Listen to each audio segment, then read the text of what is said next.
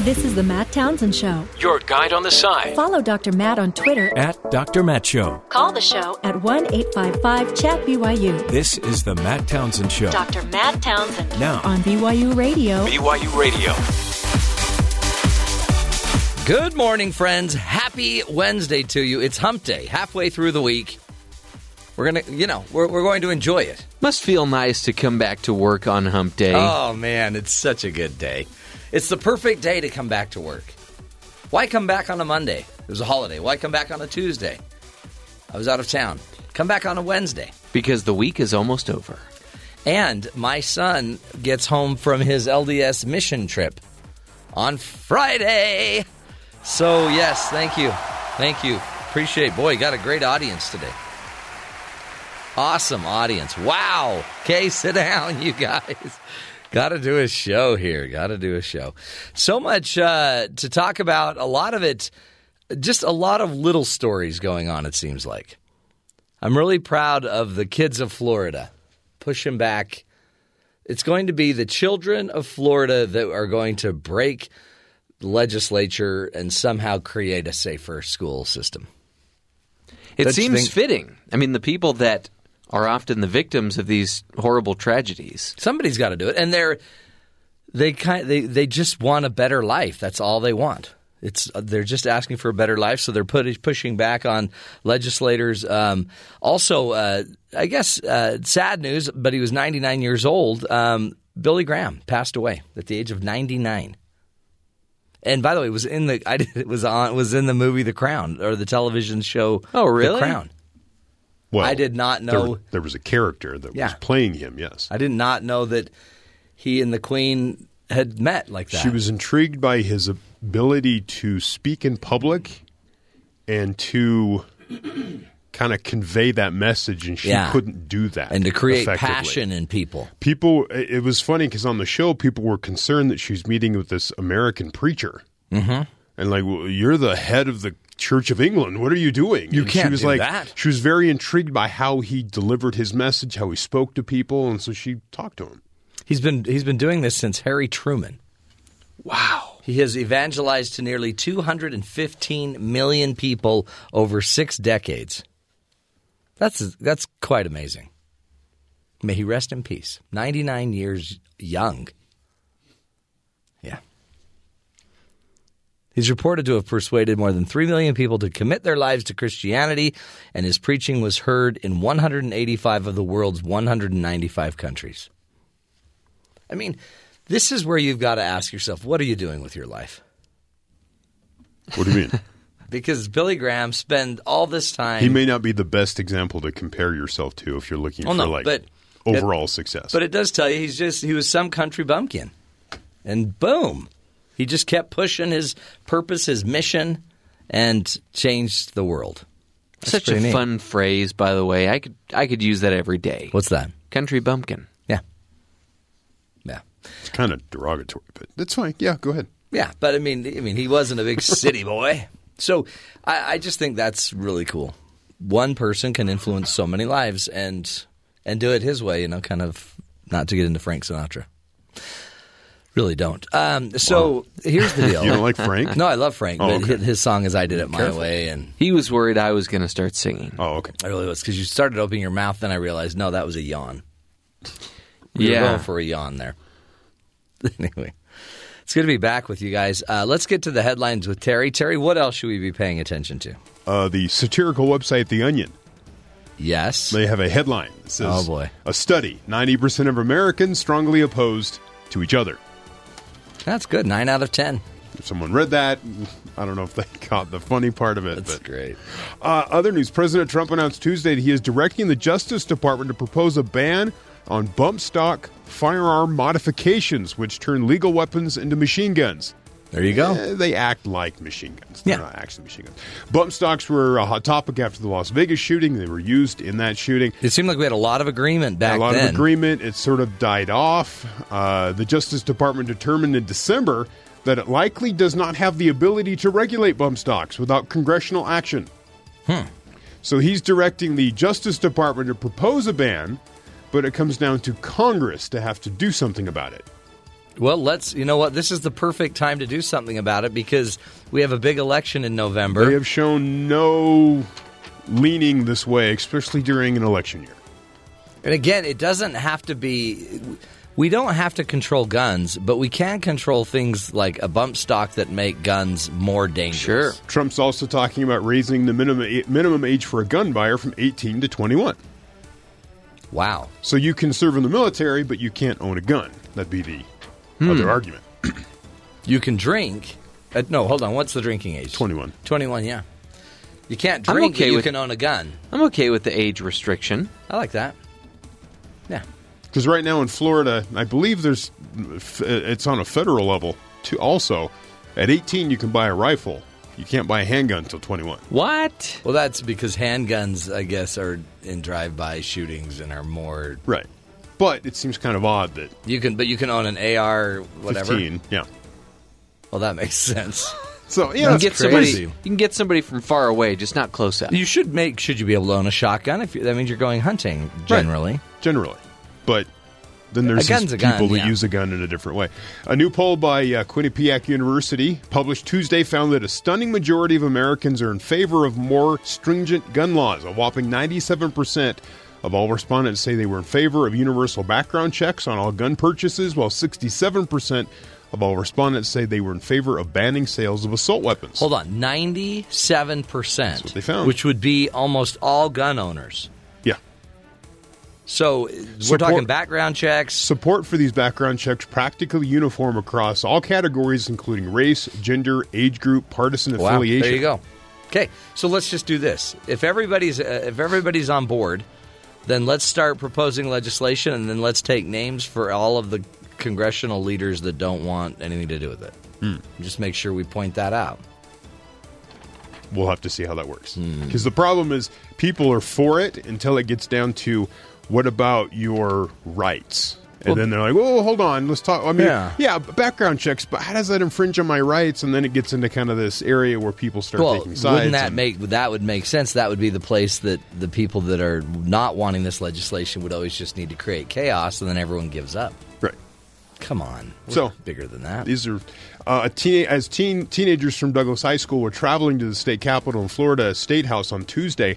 The legislature there voted down a proposal on a proposed motion to take up a bill that would ban assault rifles. So it was just Florida was voting on whether they would have the discussion. I don't know that you need to ban a gun at first. Right. Right now, let's just make every law that we can to make it harder with background checks and get rid of something like a bump stock that only a tiny percentage of people actually need because they're disabled. The rest are using it to be able to fire their gun more. No. Not a disability. So that was happening as the kids were arriving. Yeah. They also passed a amendment, or they improved a bill making it so there were police officers in every school in the entire state. Which I didn't know that was not a thing. That happened all the way through when I was in school. Yeah, right. There was always some resource officer walking around. This is in Florida? Yeah. Well, yeah. So seems like every school across the country needs one police officer in it. Somebody. Just for, that school, but also they have that influence and that presence in the school also. Florida Governor Rick Scott was listed as a featured speaker at the Leadership Forum for the National Rifle Association's May meeting in Texas. The Tampa Bay Times on Tuesday reported that Governor Scott's office confirmed the invitation but said no decision had been made on whether he will attend. By Wednesday morning, Scott was no longer on the list of speakers. He's running for Senate in the state, and it seems like being associated after you had the nightclub shooting. Remember the nightclub shooting and this shooting? And the Fort Lauderdale airport shooting. Right. That may work against him when he's running for Senate. Well, and apparently all three of those shootings in Florida last year were all on the FBI watch list. Right. So this creates a problem for the FBI. They're probably undermanned, they don't have enough personnel. Or they need to reposition some of the 35,000 that work for the FBI. Yeah. North Korean officials pulled out of a scheduled meeting with Vice President Mike Pence at the last minute. His office said the vice president was set to meet with Kim Jong-un's sister Kim Yo-jong And another top official, Kim Yong-nam, the meeting was supposed to take place in secret during the Winter Olympics in South Korea. They said North Korea dangled a meeting in hopes of the vice president softening his message, which would have seeded the world stage for their propaganda during the Olympics. Nick Ayers, Pence's chief of staff, said. But outside observers were almost universal in their assessment that Pence did lose the propaganda skirmish anyway, especially after Pence managed to disrespect every South Korean by not standing when the unified Korean team entered the Olympic Stadium. Oh, wow. That's some opinion there. Yeah. Now, Pence has flown to football stadiums to sit in the box and wait for the inevitable player to kneel so that he could make a spectacle of standing up and leaving. Right. The president, if you remember that whole story, the president tweeted praising Mike Pence for leaving before he actually left the stadium. And they told the media, stay in the van, the media that was following the vice president, stay in the van, this is going to be a short trip, or short stop, right? So all that's showing that this is all orchestrated. What do you think about that? Was there actually a meeting? Is this something that... Yeah, there was. Were they actually going to have the meeting? Was Pence going to sit down with them, or are they just saying they canceled it? And I don't know. It makes it all very fuzzy when you have other incidences where... I mean, it would have looked really good if they could have had a meeting, and because it would have showed the North Koreans were backing down on certain things. Mm-hmm. So, and that we were open to actually talking about we're trying. Things. Yeah. Instead, no one's talking. No. Maybe he's just trying to get his steps in for the day. Could be. On his Fitbit. No. Less meetings means more steps. There might be a White House initiative on steps. Maybe they're doing like a White House Step Olympics. Right. That's great. And he's competing from the other side of the planet. Finally, a Georgia woman was indicted Thursday for allegedly claiming to be a federal law enforcement agent to get a discount for her Chick-fil-A meal. What? Tara Marie Solom of Marietta, Georgia, faces 2 felony counts of impersonating an officer, according to court documents. Police said the incident happened July 5th. She initially tried to convince a worker at the eatery's drive-thru window that she was a federal agent. It didn't work, so she went inside. Oh, boy. So she walked up to the counter of the chicken joint, argued with 2 managers, and uttered expletives within earshot of a few children, according to the warrant. Cops said that she flashed a silver badge and a black wallet to the managers to try to prove she was a federal agent. She stated that she was undercover and that for them to ask her to be in uniform would blow her cover and possibly get her killed.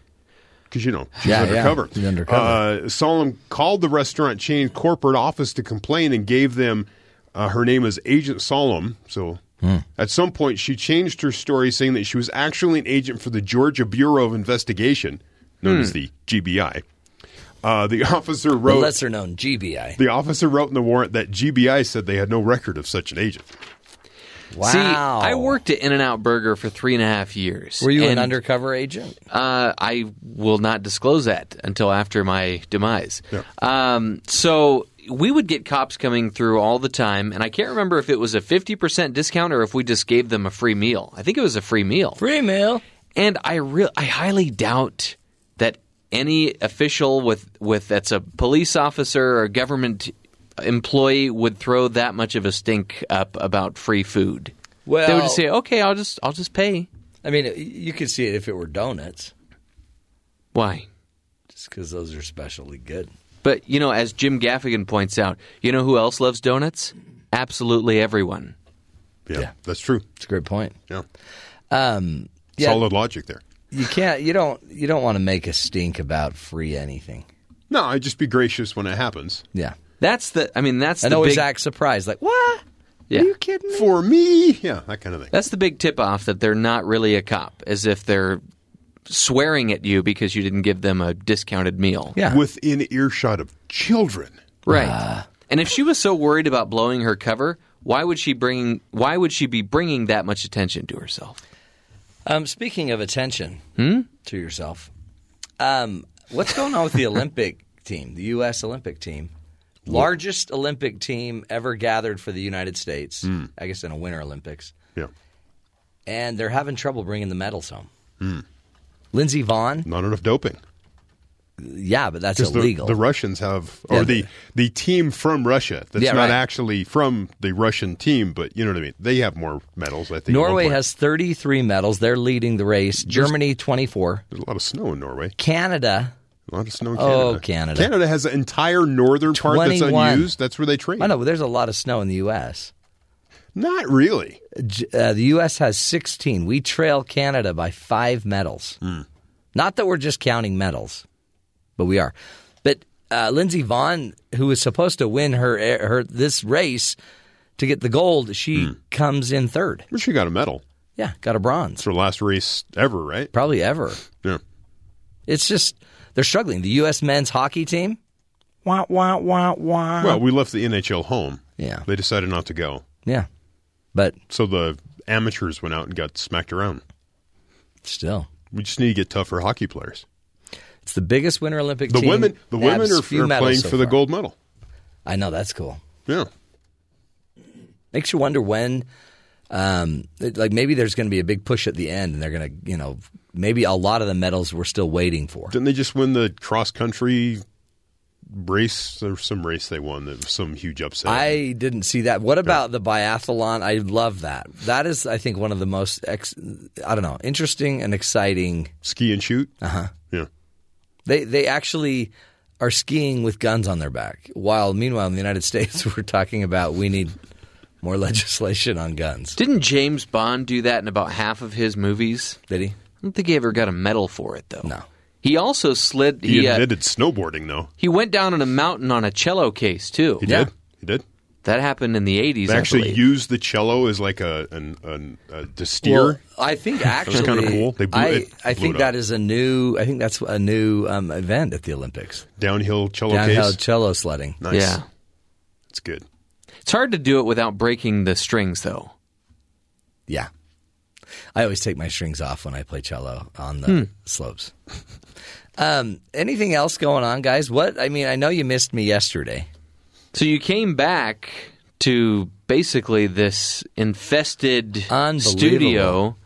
Terry and I, it sounds like, are coming down with something fierce. I know, and I already have a sore throat, and I'm thinking because I think it's because I was on an airplane with a bunch of people wearing masks. Speaking of masks, I kind of look like a raccoon as well. Yeah, what's up with that? I don't know. I've never had this issue before, and now it looks like somebody put like pink makeup on binoculars, and I put the binoculars up to my eyes. Yeah. You know, the old little rascals trick. You look like a little rascal. In fact, Terry even called you that today. Really? You little rascal. So it's tanning bed? Is that what it is? No. I'm going with summer or winter heat in Utah. Dry heat. You're drying out, and you've got very delicate, sensitive eyelids. Yes, your eyelids are soft. You remember how I had grandma's ankles? You have grandma's eyelids. Really sensitive, delicate skin. And then you rub your face on your pillowcase, and it just sucks up all the moisture, and it wicks everything away from you, and now you're just a raw Kind of husk. husk. Of an individual. Husk is a great word for it. So anyway, that's the doctor's diagnosis on that. And by the way, I got on an earlier flight. It's amazing how these airlines work. They fill everything up, and then they beg people to not fly with them. It turns into an auction. And then it turns into an auction, and then they resell those seats to the highest bidders. It's a racket. But we paid for it to get home early because we found out we did a reveal. My daughter did a reveal on her twins, and we have a boy and a girl coming for grandchildren. Whoa. One of each. Congratulations. Thank you. Thank you very much. Did very little to earn that. But It's a great accomplishment. It's a great accomplishment. But I will now have 2 granddaughters and a grandson. It's such a big deal. And my kids all worked together, and the house was really clean when we got home. And Really? the walks were all shoveled. Did you check under the rugs? Yeah. In No, the closets? No, everything looks great. It's amazing. Okay. Our kids are maturing. It's a beautiful day. Anyway, that's it. Let's get to our guest. Up next, we're going to be talking about, is there a constitutional right to education? Is that a right? We'll be talking about it. This is the Matt Townsend Show.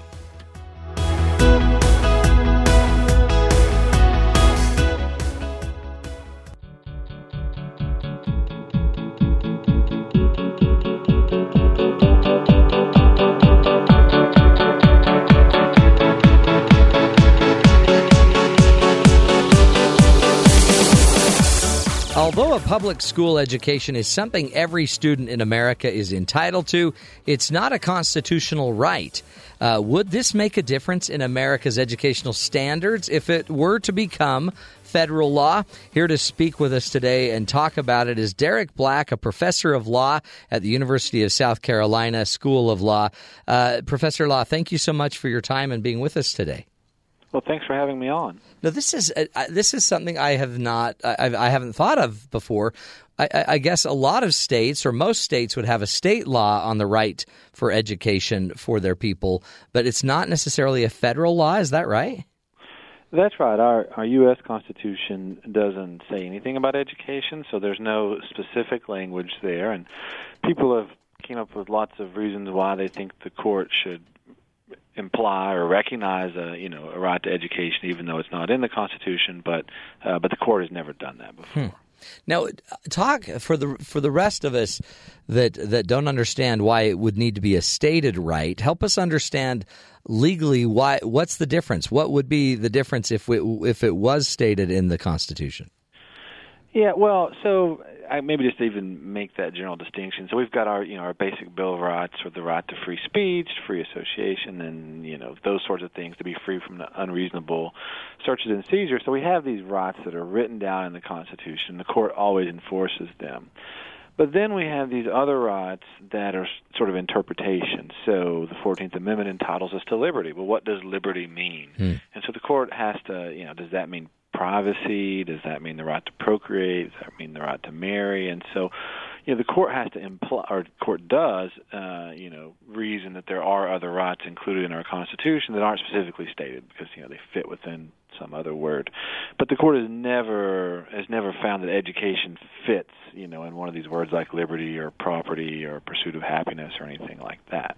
Interesting. And then does it become, I guess, without it specifically stated, and then people, attorneys or lawsuits would have to go infer that that's part of the right.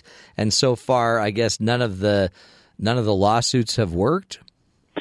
Yeah, the court just keeps saying, that the word education doesn't appear there, and they say we understand it's really important and maybe one of the most important things that citizens have, but the importance of a right is not the basis upon which the court's going to say the Constitution protects it. Right? So importance does not equal protection, is what the court says.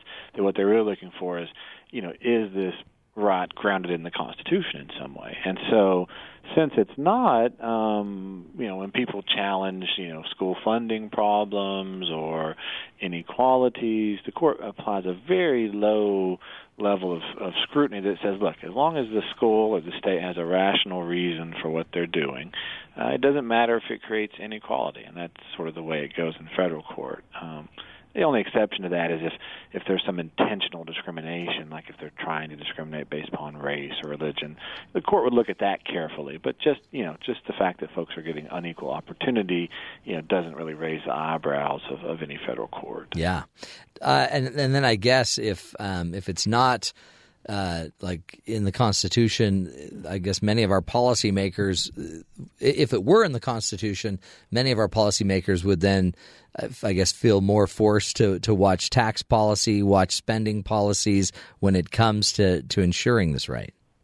Yeah, that's exactly right. That they'd have to worry about whether people are having schools funded incredibly differently across the state, and that is the case. If you look across the nation, we spend on average about $2,000 less per pupil on poor students than we do on everyone else. So there's a pretty big gap there, and the reason why that happens is poor students live in poor neighborhoods, and the state says, well, you've got to. Most states say you got to raise all your money locally, and we're not going to help you with that. And so it produces these very wild variations in terms of school funding, for instance. Yeah, absolutely. In fact, you cite in your article like the difference where New York may pay $18,000 per student, Idaho's paying $5,000 per student. But I guess, too, that would also mean certain groups of people might have less access because it's costing more to provide education. You're trying to, by suggesting it was, if we could get it into the Constitution, the federal Constitution, it would probably increase the likelihood of equality of opportunity. Yeah, that's right. And there's two. So first of all, I mean, the difference between states, some of that is based upon geography. It obviously costs more to buy stuff in New York, but as I point out in my article, that doesn't actually explain the extent of the difference, right? Some states try hard to fund education, some states don't try very hard at all, and geography doesn't explain that. But if we had a constitutional right, I mean, there's two ways to look at that. It could force a state within a single state to at least treat folks equally. That would be one result. Or we could talk about a constitutional right that says everyone is entitled to a minimum baseline of education. Everybody doesn't have to get the exact same thing, but everyone has to get an adequate education. Right? And we don't have any federal law that requires that. So that would be important, right? It would basically tell states, look, you have to exert some particular level of effort. You can't just leave kids to sink or swim. You need to provide certain opportunities. I guess because states do pick up this, and I'm not sure if it's actually in the state constitutions, but more states for some reason have picked it up. Is it just too hard to make something to do a constitutional amendment and to make it a part of the Constitution federally? Well, so I mean, there's two things going on. You're correct about the state constitutions. In fact, all state constitutions do have an education provision. So all the states out there have these mandates and language requiring states to do specific things. And there's been a lot of success in some states, but it's been inconsistent. And one of the reasons maybe why it's inconsistent is that it's tough for a state judge to tell a state legislature to do something for technical reasons I won't get into. I would just say one obvious example is, like in South Carolina, our state Supreme Court justices are actually elected by the state legislature. So it's kind of hard for our state Supreme Court to be too tough on the legislature for not doing its job when they know that the state legislature can fire them, so or not elect them or what have you. And so, there's that problem, and there's other states where the people elect judges, and if there's enough people that are mad about tax increases to fund equal education, then they may run against them or what have you. So, we have those problems, and a federal constitutional right to education would sort of eliminate some of that politics and would just say, look, federal judges are elected for life, and shouldn't be, at least, as subject to sort of political pressures as some of our state judges are. When you look at this as an educator, somebody that studied it deeply, what do you see was the original intent of the founding fathers when it came to education? Yeah, I mean, that's sort of all of my recent work has been looking at this, and I was sort of blown a bit away by what I found. The early stuff at the founding of the United States seems kind of obvious. We have people like Jefferson and Washington talking about how important education was, and we had some of our early states like Massachusetts, in the 1780s, passing education clauses. So we saw this commitment, but public education really didn't get off the ground, in that early period, the late 1700s. But there was just, we want it, but we don't have it. But what really changed was after the Civil War, immediately after the Civil War, we had this huge disparity between the North and the South. That illiteracy rates in the South were 4 times that of the North. And this is just amongst whites, not even including African Americans. And, of course, African Americans, it had been a crime for them to read during slavery. Wow. Yeah. And so Congress is looking at this region where whites have high literacy rates, and we've got these brand new citizens who are actually a majority in states like Mississippi and South Carolina that are getting ready to go to the ballot box, right? Yeah. And they want them to know how to read, and they want them to understand how government works and all of that stuff. And so what Congress did, and this history has just been glossed over, when the southern states were being readmitted to the Union, Congress said you got to do 3 things. One thing is you got to let African Americans vote. If you don't, we won't let you back in the Union. Number 2, you've got to ratify the 14th Amendment. It's for a new amendment to become part of the Constitution, you have to have a certain percentage of states vote and say yes. And they needed the Southern votes for the 14th Amendment, which guarantees equal protection and stuff like that. And the third thing they said is you got to provide public education. and if you don't do it, we're not going to let you back in. And that actually became even more explicit across time. So in 1868, the 14th Amendment becomes part of the United States Constitution. And there are still 3 southern states that haven't been readmitted. It was Texas, Mississippi, and Virginia. And Congress, in the piece of legislation readmitting them, specifically said that those 3 states shall never change their education clause or treat African Americans differently. And so I look at this history, which has largely been ignored, and said, look, Congress is making a big statement about what the basic rights of citizens are, and education and voting are at the very top, and they're special. And the reason why Congress was doing this is there's a provision in our Constitution that says that Congress must guarantee to every state a Republican form of government. That doesn't mean Republican in a political sense. That means, citizens get to engage in self-government. That's basically what it means. And so I make this argument that Congress said voting and education are necessary for self-government. And when it forced that on the states, it also, as a practical matter, defined what the rights of citizenship are. Right? They require voting and education. And so I make the argument that the 14th Amendment itself specifically guarantees citizenship and equal citizenship. And so I make the argument that implicit in the idea of equal citizenship is voting and education. So that's the argument I've been making. That's actually, and so can you see a day that this either gets pushed up again to the Supreme Court where this argument might be made, or is it still going to have to be more of a legislative approach? Well, I think there are a lot of people that were optimistic about that a couple of years ago. They thought that the composition of the Supreme Court might change. There might be a few people that were more susceptible or more amenable to this argument. Given the recent appointment, people are less convinced of that. I don't want to be – I'm naive in a lot of ways, but because the arguments that I'm making are really saying that this is the original intent of Congress. This is actually what we tried to do in 1865, and this is different than some sort of fancy modern ideas that liberal scholars come up with, which I guess I could be accused of being. But my argument is this was the original intent of Congress, that no state shall enter the Union without providing for a public education system that treats everyone equally. And I also point out that after 1868, which is when the 14th Amendment was enacted, no other state ever entered the Union without an education clause. Before 1868, there were a lot of states that didn't have them. So I make this argument. It's this magic moment in time where we redefine what citizenship means. And so I'm not asking, I wouldn't be asking the Supreme Court to make up something. I mean, look, just do what Congress said in 1868. That's interesting. What would you suggest to the rest of us, Derek, while we're waiting for this?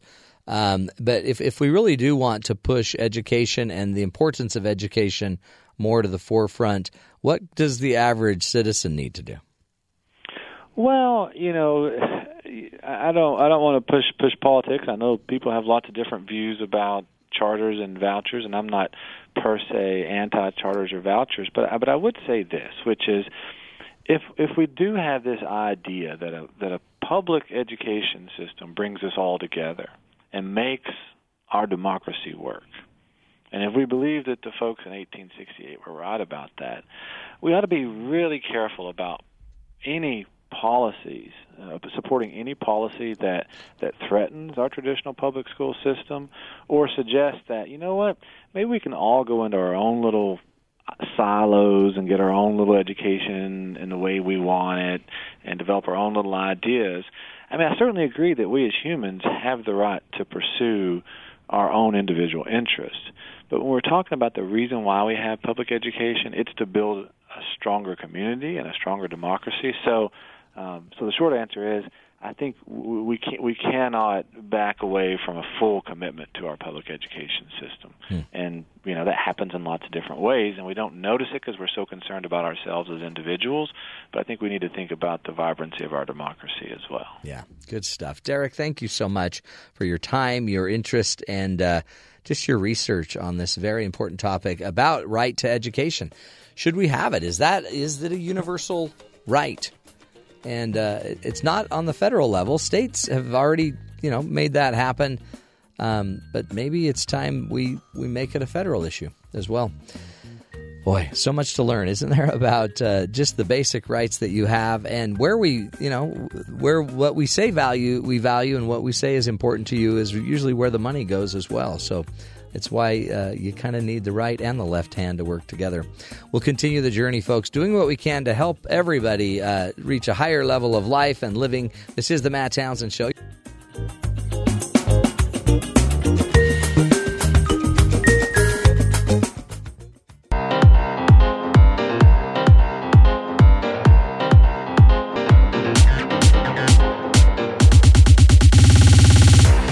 Welcome back. We talk a lot about education. Is it a right? Is it an obligation? What is it? But really, it seems like it's about getting the best job you can, getting the learning you need to be a part of the culture, a part of our country.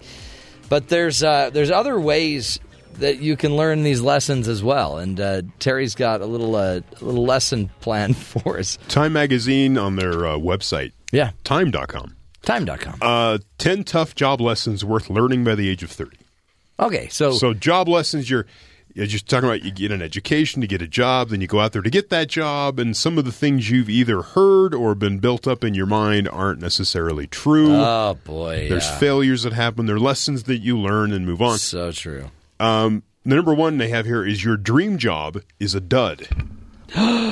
Right? So you think like you found the perfect job, but then it's not so good. Well, I always have people that say, yeah, I really just want to be a television talk show host. And you're like, well, good luck with that. Do you like to talk? No, I hate it. I hate people. I hate people, I hate talking, and I hate television. Okay. This one, they give an example of a pharmacist. She's 28, scored a pharmacist position right out of school. Wow, right? yeah. Which is kind of hard at times, but she found a job. Her attraction to the job was the breadth of impact I could have, but there was no time to focus on the individual customer. Right, she's just pushing pills. Yeah, and it just turns into a machine, and so the whole point was she wanted to have this interaction with people and help them, and she can't because that's not the job. Well, and I always thought that would be a fun job because you'd be at the supermarket and everyone would you get to talk to everyone. But really, no, you're just like 1, 2, 3, 4, 5, 6, 7, 8, 9, 10, 10, 20, 30, 40, 50. There's 50 pills. So she had to, switch jobs and find something with her training that would, allow her to do what she wanted to do. And that took some searching. Now she's selling drugs on the street. Now she's like a salesperson. But she gets to talk with, as she says, now I'm able to speak to fellow small business owners. And oh, okay. That's nice. So, I mean, it's trouble. Yeah. No, but that's one of those experiences. You got to learn the lesson. You didn't adequately prep for an interview. Oh, yeah. I felt that one. You walk in, you're like, I have no idea what you guys are doing. Yeah. Been there, done that. So you try to fake it till you make it, and that doesn't really work at times. And you can see when the interviewer with me, like she had a book open and she was taking notes and then closed the book, and then we just started talking about my other job that I used to have. And I'm like, this isn't productive. This is the thing. I've realized in my old age, I'm not a schmoozer like I used to be. Really? So when I was away on this trip... You seem very schmoozy. No. Really? Right. Because schmoozy is kind of nonstop. You've got to work your clients and schmooze them and wine and dine them. And I don't wine nor dine very well. Well, you whine quite a bit on the show. That's a different wine, I think. I think I'm different. Number 3 is you were too eager to say yes. Yes. So you get a new job, you want to have a good impression, you say yes to everything, and all of a sudden you can't deliver because you just took on too much. There is a point. You got to just say no. We need you to work 100 hours a week. Sure. Yes. I mean, 100. Why not 200? Well, that won't work for us. 4 was you got passed over for a promotion or you were laid off. That That's happens. bad. Yeah. I've been there. These are all lessons we need to learn. You have a nightmare boss. Oh, I've never had that. Have I had that? I've had a couple that were tough bosses. Like when they'd walk in the door, you're like, oh, because they're going to make you do a bunch of things, the right? boss is here. But also, I only saw them like twice a month. There yeah. you go. So that was great. Our boss is great. Are you yeah, only you- saying that because you see him twice a month? Yes. Okay. You have to put that in there when you talk about bosses. Oh, our boss is awesome. You score a high-paying job and you hate it. So you feel stuck, right? You 'Cause finally make it to the big league, and then you're like, I don't want to do this. So then you have to figure out, how do I make it work? And that's when they talk about either the associations at work. Yeah. You like the people, therefore it kind of compensates for the work being a drag, or what's the end benefit of my work? Who does it That's benefit? when Jeff started playing softball for the team, the BYU broadcasting team. Oh, right. I gave my blood, sweat, and tears to that team. And they still lost. How much, and then at some point you have to look at it and say, how much does money actually mean Right, to me? What's right. the importance of that? Can I back off, get something I enjoy more, and Yeah. live with less? It's a great question. There's another question you should ask is, how much would I pay to have this whole experience again? So one of the ways you know that it's not something you want anymore is if you wouldn't pay to go have the same experience, like, then you probably are done. Wow. Okay. It's kind of scary, but real. 7 was you covered up a mistake when you should have come clean. Instead of trying to wish away an error when you do finally fess up, recommend making no excuses and placing no blame. I had a job where my actions, I was the only person doing this job. Oh, boy. So you Right. were totally responsible. So it was totally me. And I remember like listening to myself as I made a mistake and somebody came in and said, you did this. And I went, no, I didn't. I'm like, In your well, head, I'm you're the like- only person that does this. Of course I did. And my boss Yeah. looked at me and said, listen to what you just said. Nobody else does this job. You're the only one who does this task.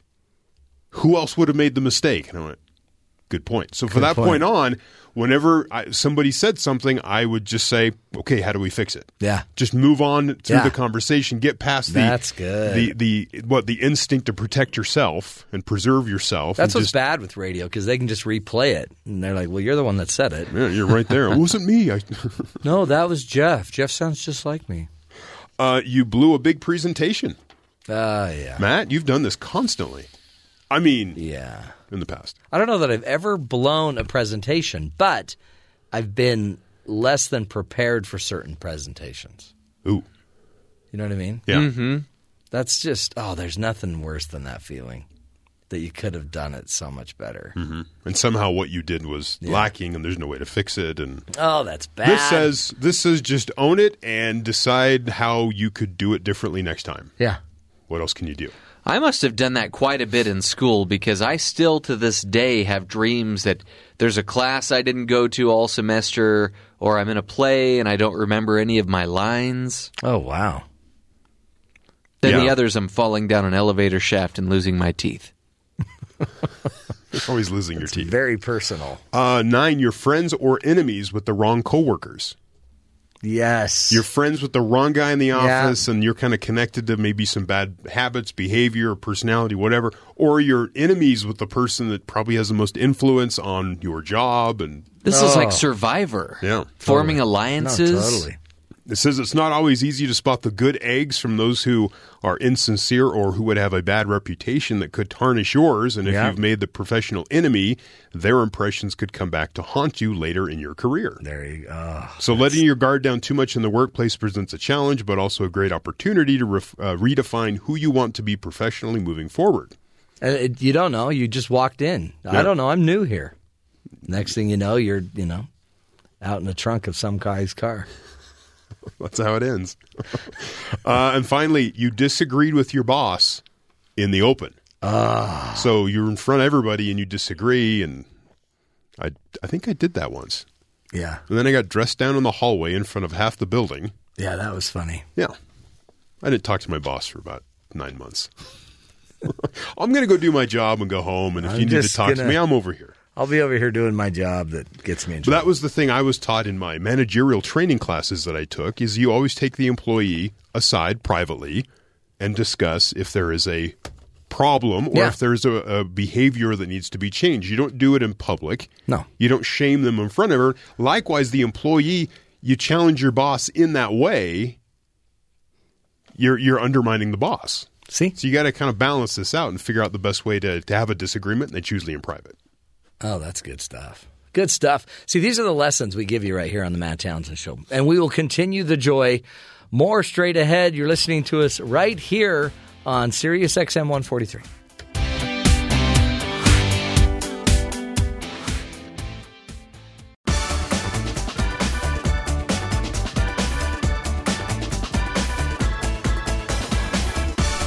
Hey, here's what you shouldn't be doing file. Boy, unbelievable story coming out of Philadelphia. Chinese are angry. The authorities are livid over the theft of a thumb from a 2,000-year-old terracotta warrior that was on loan to the U.S. Museum, calling the perpetrator to be severely punished. They don't want him just to be fined. They want him punished.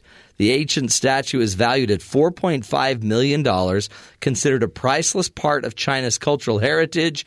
And some guy walks in and just says, I think I'll take the thumb. Isn't it thumb for a thumb, an eye for an eye? I think, yeah. But I don't know if that translates from a clay thumb to a human thumb. Yeah, I think that's the problem. Okay. Delaware resident Michael Roana was arrested last week, U.S. officials said, accused of stealing the thumb in December during an ugly sweater party hosted by the museum. During the event, Rowana and a few of his friends entered the closed terracotta warrior exhibit, and after his friends left, Rowana took a selfie with one of the statues, according to the surveillance footage and court documents. He then put his hand on the left hand of one of the warriors and snapped something off, the document said. Rowana pocketed the warrior's thumb and took it home with him to Delaware that evening. They should take the entire terracotta warrior and divide it by that 4.5 million. Oh. So they should figure out how much that thumb is worth. That's unbelievable. Have you seen the terracotta warriors? Yes. It's amazing. Yeah. I mean, yeah. And none of them are the same. They're all different. So That's he right. really broke off a thumb that's truly unique. So Rowana he's in a lot of trouble. The FBI has asked Rowana to hand over the thumb, which he did. And now there's going to be a trial. And hand over your ugly sweater. And for heaven's sakes, I want to win at the company Christmas party next year. Not ever have another party like that. Oh, just unbelievable. What people, they just don't, I guess, I don't know. No one's thinking. Not thinking. Well, thumbs up to the FBI. And maybe the Chinese are right here. Let's get serious about this. Anyway, we're doing what we can to help you find the good in the world. This is the Matt Townsend Show.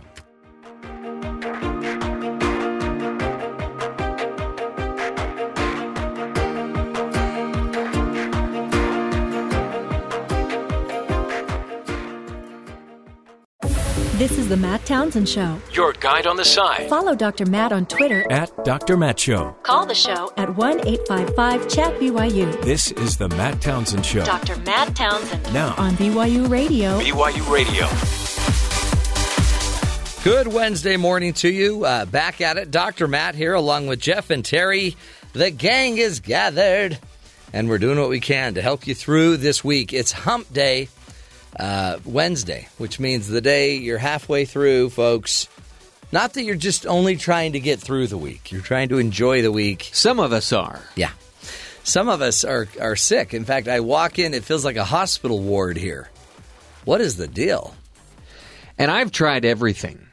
Have you? I've taken Alka-Seltzer Plus, the pill form, and they were so big that yesterday as I was leaving, it got stuck in my throat for about 5 minutes. Oh, no. It was pretty scary. Did you need the Heimlich maneuver? I could have helped. No, I tried. I don't want to get into the nitty-gritty of that. But, I've gurgled salt water. Wow. I've done the emergency. Yeah.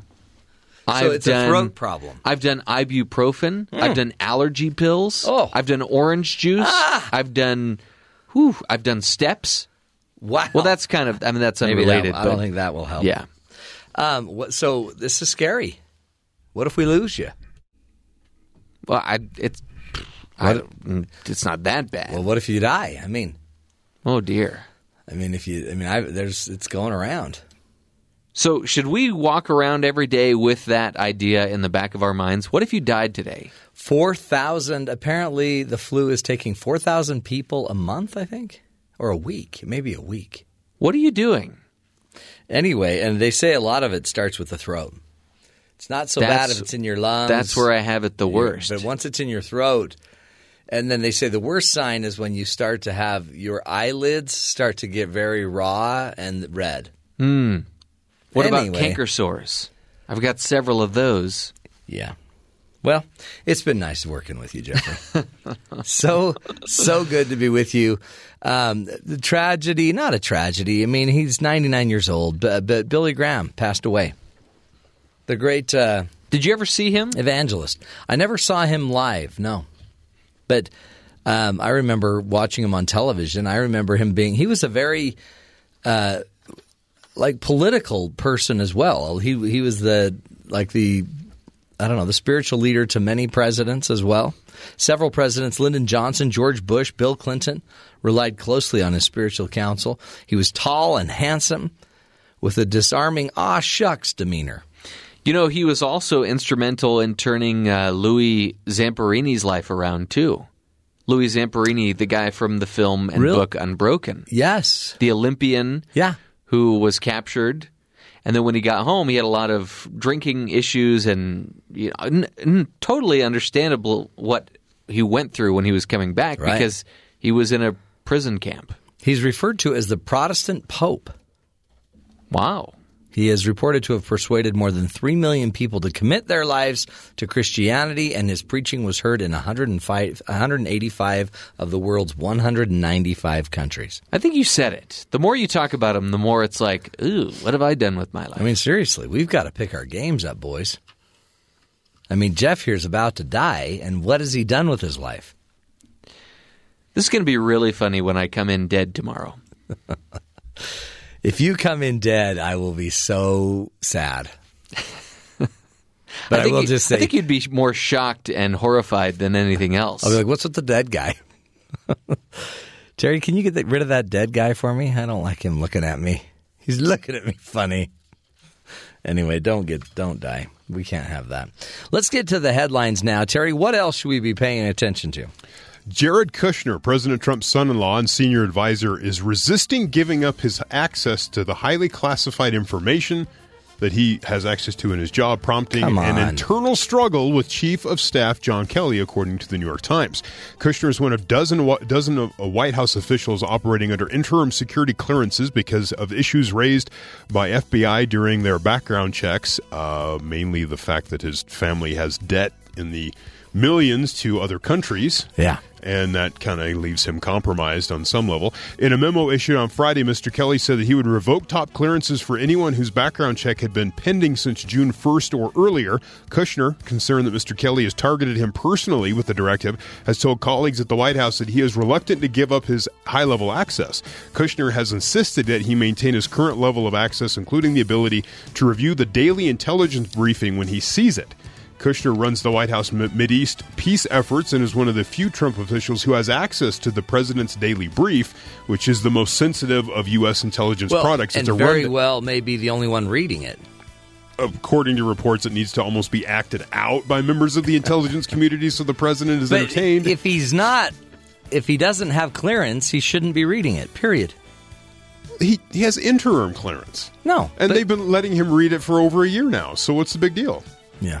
And Kelly's like, well, you need to have clearance. But he feels like this is personal because Kelly doesn't like Jared, and it just turns into a soap opera. Oh, boy. So Kelly, who has been privately dismissive of Mr. Kushner since taking the post of chief of staff, but has really taken him on directly, has made no guarantees, saying that only that the president's son-in-law will still have the access he needs to do his job under the new system. White House Press Secretary Sarah Sanders on yesterday's briefing said, "I can tell you nothing that has taken place will affect the valuable work that Jared is doing," which is a nice dodge. Here's the deal. As always. You're the president of the United States, right? There have got to be thousands of people that could do just as great of a job as Kushner's doing, but actually could get clearance. And they would work there at your beck and call. Just to protect yourself, make sure everybody's legit. No, it's family. Yeah. Family is the only people you can trust.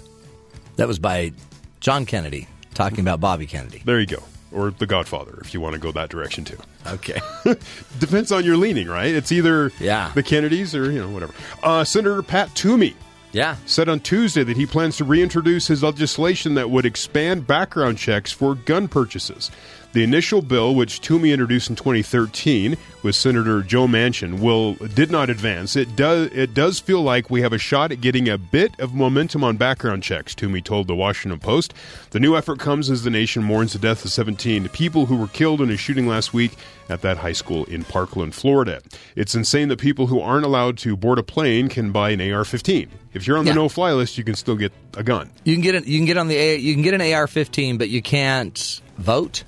Is that right? No, you can't drink. You can vote at 18. Earlier Tuesday, President Trump asked the Department of Justice to draft a rule that would ban so-called bump stocks, which allow automatic weapons to fire like automatic ones, or semi-automatic weapons to fire like automatic ones. Also, he wants to explore raising the age limit from 18 to 21 for firearms. Now, again, we had a lot of people against bump stocks. That seemed like a no-brainer after the Las Vegas shooting where the guy was just shooting people at will and then nothing happened. Where did that legislation go? It's sitting on somebody's desk. Okay. Stalled in committee is the term they use. Other news, our eyeballs apparently contain information that could revolutionize cardiovascular medicine. What? Artificial intelligence software developed by Google in conjunction with its biotech subsidiary company Verily can scan retinal images to predict heart disease at nearly the same accuracy rate as traditional blood tests.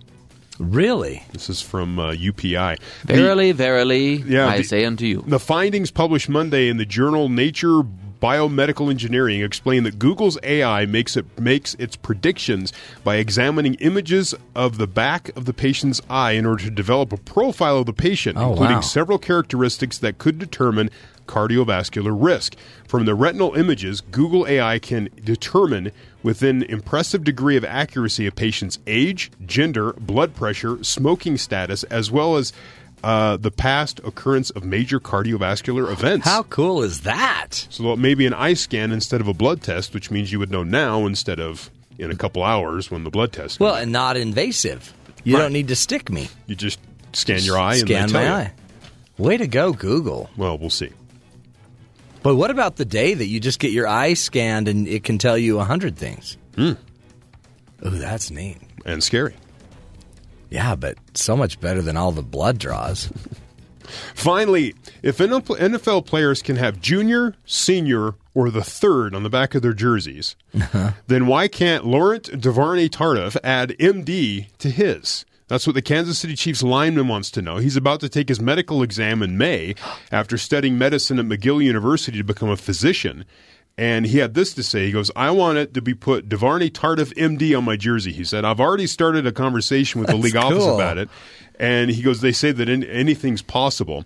He goes, probably. So there was a guy that played in the XFL. Yeah. He went by the name in the XFL of He Hate Me. He wanted He Hate Me on his NFL jersey. They said no, because that's not your name. Yeah. So they have some...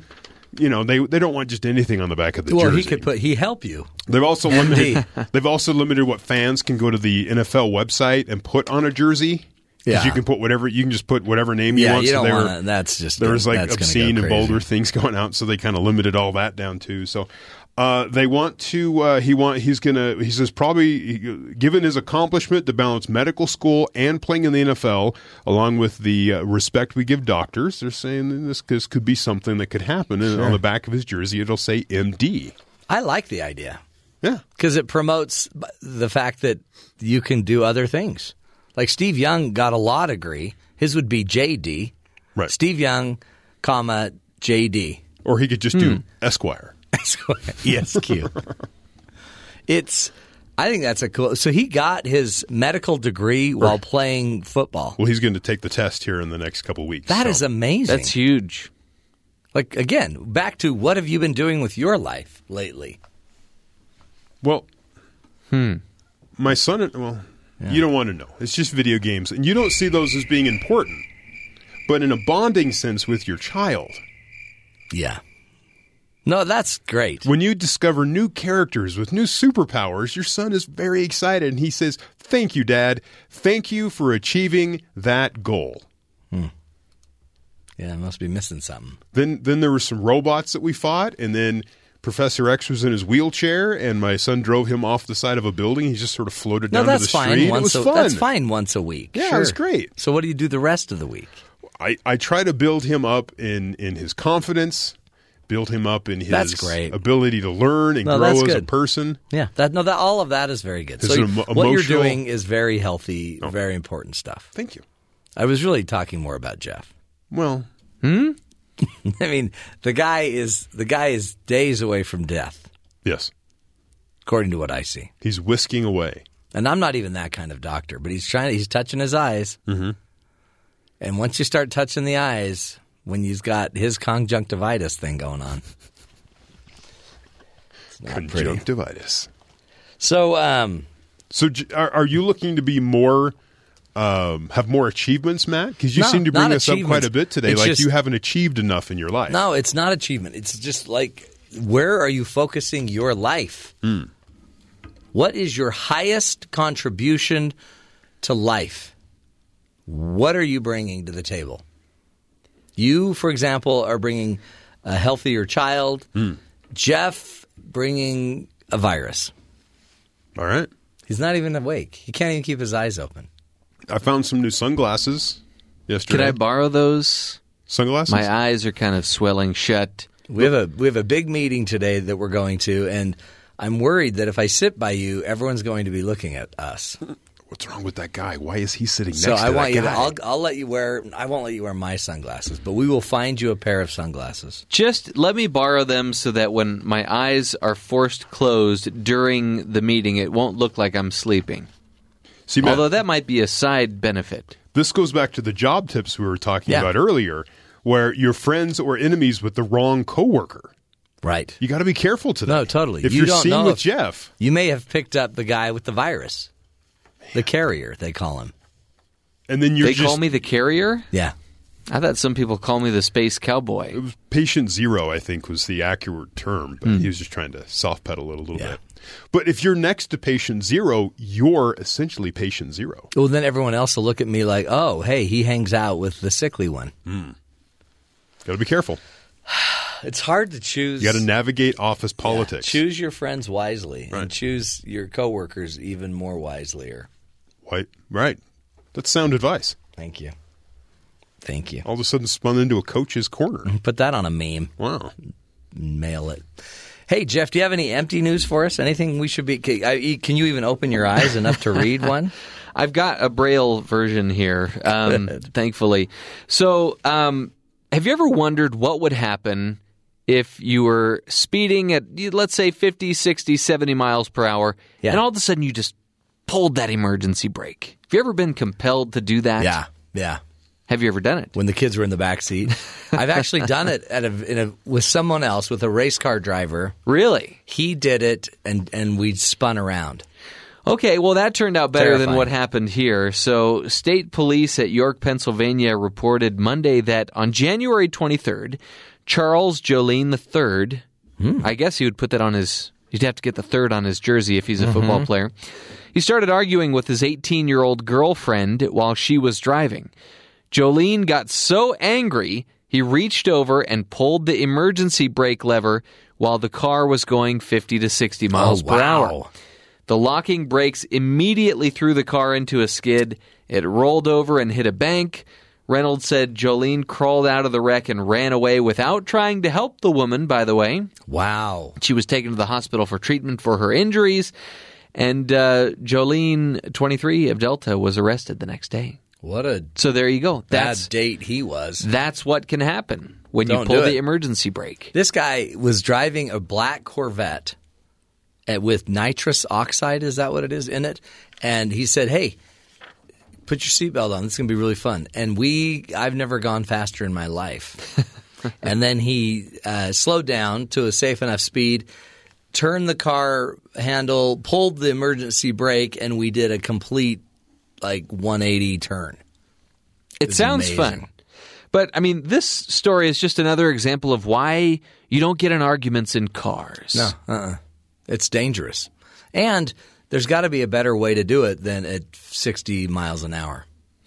Absolutely. Especially when you're not a professional driver. You ready for a good Sasquatch story? Oh, I love a good Sasquatch story. So, Claudia Ackley is positive that she and her 2 daughters came across Bigfoot in a tree in Southern California last year. But when she called different state authorities to report the sighting, she got the same response. Nope, they told her, you saw a bear. As a result, the 46-year-old has filed suit against the state for failing to recognize Sasquatch as a distinct species. He looked like a Neanderthal man with hair all over him, per Ackley, who says this is the second sure sighting of Bigfoot she has made. Hold on. She's seen Bigfoot twice. Apparently. Hold on. The rest of us have never seen him, and she gets to see him twice? Absolutely. Okay. You might be looking at Sasquatch right now, actually, because he had, according to her, solid black eyes. I have solid red eyes right now. I don't think that's Sasquatch. Really? Isn't that Louis Armstrong? Yeah, they call him Sasquatch. I don't think they call him Sasquatch. Yeah.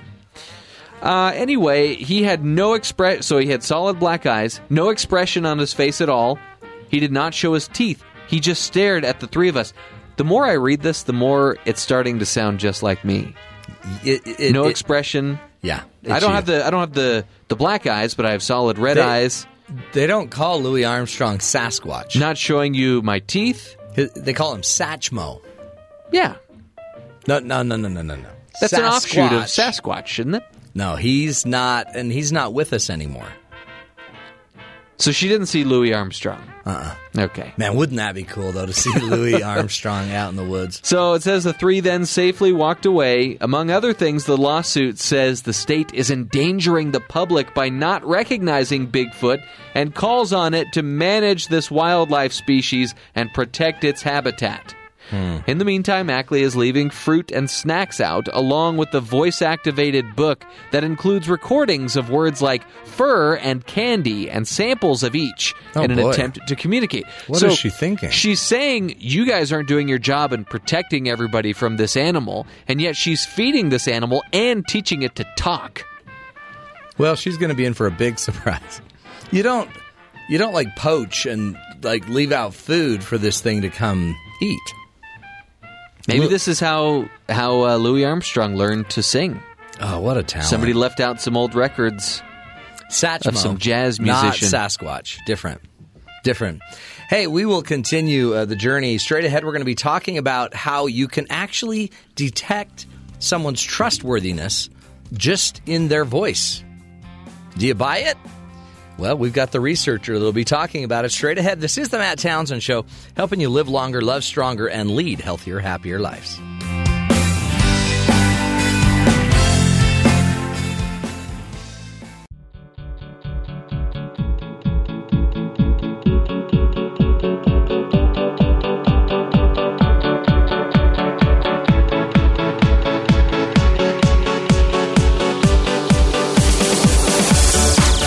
Hello is a simple word that we say all the time, right? But in one word, our character is judged, or we judge those around us. The sound of trust in our voices is an important aspect of our person because we don't want to associate with someone that might deceive us, right? Well, here to talk about some research he's been doing is Belin Pascal, who is a Ph.D., a professor at the University of Glasgow, and the head of the Voice Neurocognition Lab. He and his team look to see how much power a simple word can have and how we can actually judge a person's trustworthiness by the sound of their voice. Dr. Belin, thank you so much for being with us today. No problem. My my pleasure. This is, to me, this is such an interesting thing. So your research is showing that we can actually hear, based on, I guess, the sound of someone's voice, we can detect if they're trustworthy or not. Well, not exactly. When we hear someone, a new voice, say hello, for example, even in a very brief word, we form an impression of the personality of that voice. And what is really interesting is that different listeners agree on that impression. So there's high agreement on, this voice sounds trustworthy, or this voice sounds competent or attractive. But now it doesn't mean that these impressions are correct. I mean, we might very well everybody agree on a voice and find it trustworthy, and in fact the person is not trustworthy at all. So we're not saying that we can detect actual personality traits, but listeners form personality impressions when they listen to voice. Interesting. And that's very important to be aware of. And we agree. I mean, and we form kind of an evaluation of a personality trait, but we also, it sounds like we kind of are accurate together at least. Yes, exactly. So it's not just random impressions. It's something that is in the sound of the voice that we are able to detect, and that leads us to think, that person sounds really trustworthy, or that person sounds rather dominant.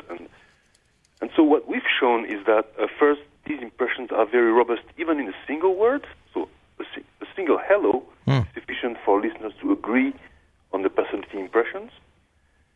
And further, we've shown that really all these multiple impressions boil down to two essential traits that are kind of orthogonal personality impressions, which is the sense of trust in the voice and the sense of dominance. Based on these two components, essentially, we can explain a range of personality traits. And talk about how you did the research, because I think that's interesting as well. Yeah. So in the first step, we just had listeners on internet just rate on a given trait, such as competence, a number of different voices, and then we showed, doing analysis of these multiple ratings, that yes, indeed, there are really strong agreements between listeners on this personality. So now you know that.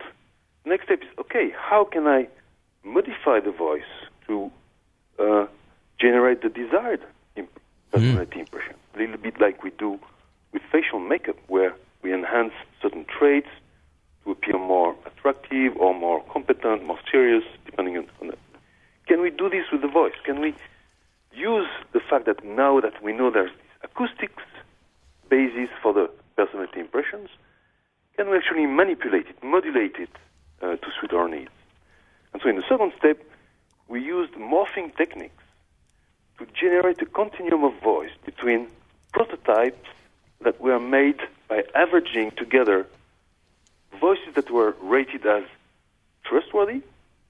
So we take several trustworthy voices together, we average them, we make a kind of a trustworthy average, and we did the same thing with untrustworthy voices. And then when you do the continuum between those voices, the question was, okay, when we manipulate the acoustics, is it also going to change the personality impressions?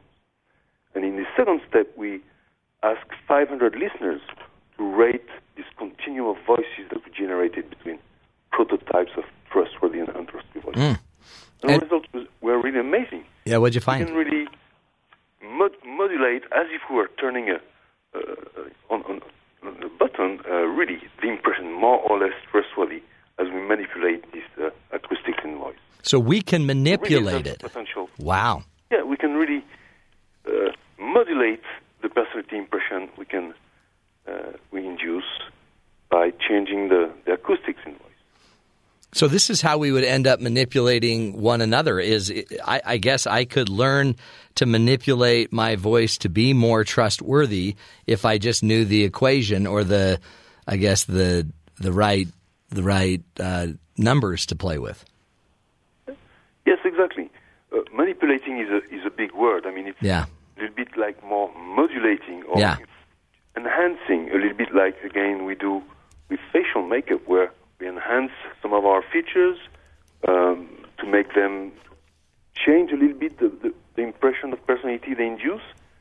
Well, there's the potential now to do the exact same thing with the voice, and to not manipulate, but modulate, to change slightly the personality impression of a new voice will induce in listeners. Where does this come from? Because it sounds like we almost have this universal standard in a way of trustworthiness, or what we deem as a trait of trustworthy, or we deem as a trait of dominance or of competence. How do all of us get on the same page as to what modulation equals trustworthiness? Mm-hmm. Well, we still don't know for sure, but clearly it seems that the phenomenon is very wide-ranging and fairly independent of gender. For example, we see very similar responses for male or female listeners, suggesting that this is very an evolutionary ancient mechanism that has evolved maybe along millions of years, where our ancestors were living in social groups, and it was very important to be able to evaluate very quickly, on one hand, the trustworthiness, the intentions of an individual towards us, good or bad intended, and on the other hand, dominance, the ability of that individual to act upon these intentions.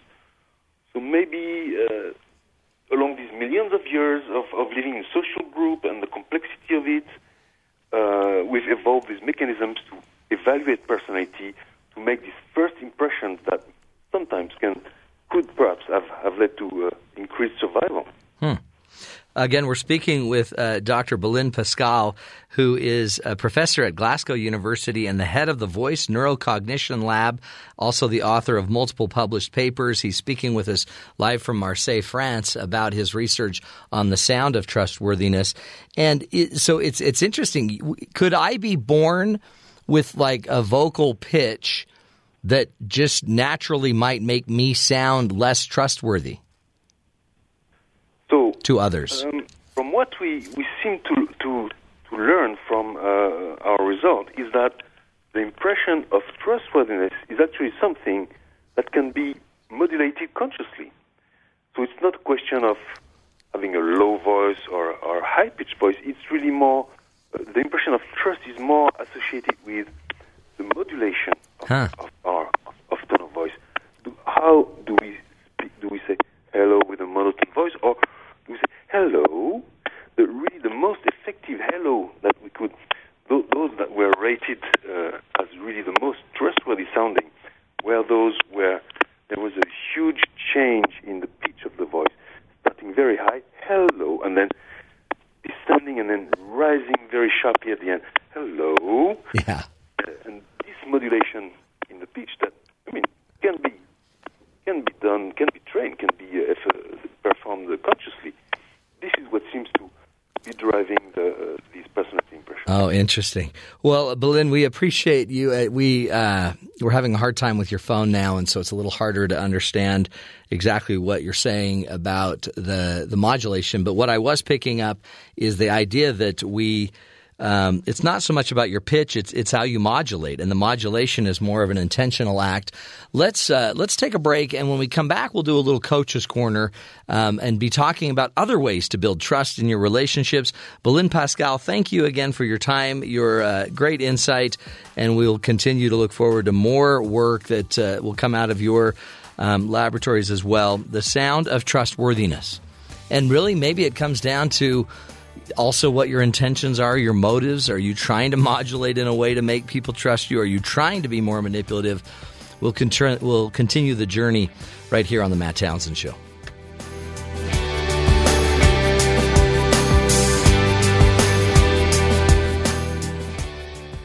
I'm ready to go in, Coach. Just give me a chance. Because life doesn't come with a handbook, you need a coach.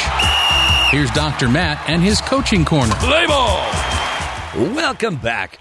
You know, when we talk about the fact that you can hear the tonal qualities of the trust trait, personality trait, Isn't that amazing how advanced we are as human beings? We really are fine-tuned machines. And these machines that we all end up playing and somehow we all are a part of the same culture where we can pick up those traits together. Tell me that's not a pretty amazing dynamic. And to think that, remember, it was another trait that we've designed, we've kind of grown in order to be more social animals, right? I mean, we've grown and developed ourselves into this ability to read the tonal quality of somebody and know if we trust their modulation or not. And also we can see if we trust their dominance or not, and if we can trust their competency or not.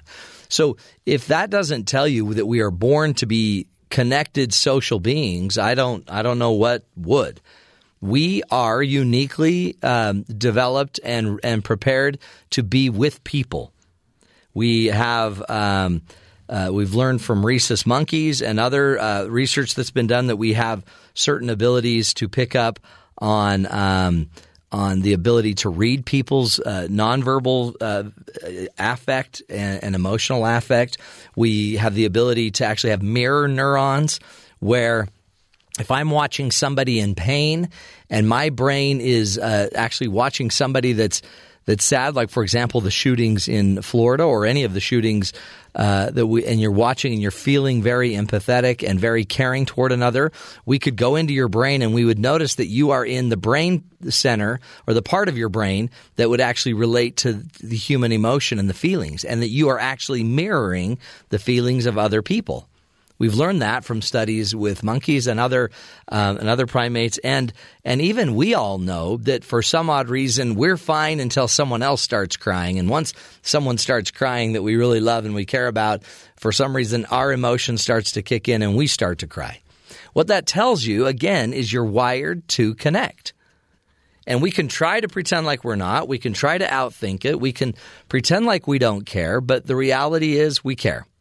And we've got to figure out a way, I believe, to start not just hoping that we can somehow have a shortcut to trusting someone and creating trustworthiness, but maybe what we need to create really more than anything is more of an ability to actually grow trust with other people. So think about it in your life, in your relationships. What creates higher trust for you and the people around you? There's a great book out, and he's been on the show many times, 2 or 3 times actually, Stephen M.R. Covey, where we've talked about the speed of trust. And trust to Stephen Covey and Stephen M.R. Covey was 2 things always. Character, which means you have the integrity and the character to do what you say you're going to do. You really just bring the honesty and the integrity to the game. And we tend to trust people that have that. But you also have to have the competency. You have to know what on earth you're doing. It's not enough to trust somebody that's just really nice. They also have to bring competency. So think about that with the people around you in your life. Are you trustworthy to your kids? Do you know how to be their friend? Do you know how to connect to them? Some of us as parents, we just don't know how to do it. We don't know how to relate to our children. Some of us, it's a character issue. We don't have the integrity, the character to do it. Some of us, we don't necessarily have the competency to do it. We don't know how to relate. The benefit of all of this, though, is that we can learn this. These are skills. These are tools that we can truly learn and we can grow. And I'm going to suggest that if we had a choice for something we should probably try to improve in our relationships, if you want more trust in your relationship, I would suggest you forge more character. Use your relationship to forge more character. And I'm going to give you a few steps, a few ways to do that in today's Coaching Corner. Number one way to exercise your character in your relationship is to be more wholehearted. Put your entire heart into your relationship again. Now, I get it. It's scary. What if I put it in there and then my wife just gets on Facebook and ignores me? Well, that's scary, right? Then you'll just be rejected. So what a lot of us do is because we don't dare put our whole heart in our relationship because we're so afraid of rejection. So we then have a half-hearted relationship. And if we have a half-hearted relationship, predict the outcome. That's half the benefit, half the intimacy, half the closeness, half the communication, half the connection, half of the truth. Brene Brown has a great quote that says, we spend enormous energy trying to dodge vulnerability when it would take far less effort to face it straight on. One of the things that may keep us half-hearted in our relationship is we're just too vulnerable. We don't want to be let down. And one of the rules I suggest, and I just did this in a date night, that's basically talking about how to grow a healthier relationship, higher love, I called it, is that we've got to learn to burn our ships. Like Cortez, when he came to conquer, when they pulled up, they left the ships, and they didn't just leave them so they could hurry and run back and use them as an exit strategy. Cortez asked that they burn the ship or make them inoperable. So they really took the ships apart. They either took them apart so they couldn't float, or they burnt them. And that made it so there was no quick exit strategy from this place. You couldn't just hope to not be fully invested. They had to go win the war. And why that might be important in our relationships is if we're not wholeheartedly in our relationship, then we probably are always looking for exit strategies. One of them might simply be the fact that I can constantly blame my spouse for our problems, and I'm always looking for they call it shopping alternatives is what we call it in our relationships. Another thing we can do to increase the character in our relationship is loosen your grip. Whenever I feel like I'm too vulnerable to risk anything new, I might try to control everyone around me. And as I try to control them, I might demand more perfection from people. I might try to get my safety and my security not from my ability to respond to certain situations, but instead I try to get it by making everyone else around me play up a certain role. I want everyone around me to be a better spouse, to be a better child, to not surprise me, to be highly predictable for me. And so I start controlling everyone. I might even demand perfection from everyone. Brene Brown has a great quote that says, when perfectionism is driving, shame is always riding shotgun. When I demand perfectionism from everyone around me, shame is going to go up. Because what I'm going to do is make everybody feel bad for not making me feel safer. The fastest way to handle life is not to make everyone else around you be more predictable for your sake, but instead learn to loosen your own grip and handle your own insecurities and work on it. Another great way to work on it is to actually appreciate the gift you've been given. This is one of my favorite learnings I think I've had in the last, 2 or 3 months is a concept given by C.S. Lewis that talks about we all have given gifts. We have things that we have been given that are beautiful gifts that are really awesome for ourselves and our lives. And then we have what are called the expected gifts. The expected gifts are the things we've always expected to have happen to us. It might be that you've expected that you would get married and be married by now. But the given gift you've got instead isn't marriage. It just might be a really great friend network that is very supportive and strong. And C.S. Lewis talks about an example of imagine that you are in a forest and you go looking for food. When the minute you're looking for food, you immediately have an expectation of what kind of food you want to find, right?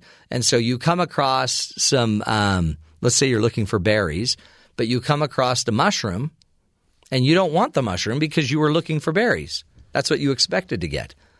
But if you come across the mushroom is still a gift. It's still food and it would still be very valuable for you, but it's not what you expected, and so you don't quite like it. And a lot of us end up spending our entire life searching for what we expect instead of what has actually been given to us. We might keep walking through the forest and come across other leaves that might be edible, or we might come across, other vegetables that are there, roots or whatever, and it's not what we wanted. We were still looking for red berries. I need red berries. And if we go through life and we're constantly overlooking the gifts that are given to us, the jobs that you do have, the kids that you have, the trials that you have, then you might actually be able to actually enjoy the things that are given. So one of the pieces of advice is start to identify your great blessings that you've already been handed and start appreciating them and do what you can with the given gift. Start there, for example. One of the great quotes by C.S. Lewis says, "The truth is, of course, that what one regards as interruptions are precisely one's life." What a lot of us are frustrated by in this world because it's interrupting our life is what life is about, right? A sickness, an illness, a problem, a child that's disruptive. Whatever it is, it's these interruptions that are there to teach you the lessons we need to live. So there are some basic principles, I think, for all of us. Appreciate the gifts that you actually have been given. Loosen your grip a little bit more and be wholehearted about your relationships in your life. If you do those things, you're going to forge more character. And when we are working with one another and forging character, it's amazing what we become. We all become a little more trustworthy, which is the goal, I think, of our lives as well. We will continue learning together, folks. That's why we do the show, to help all of us become and be the good in the world. This is the Matt Townsend Show.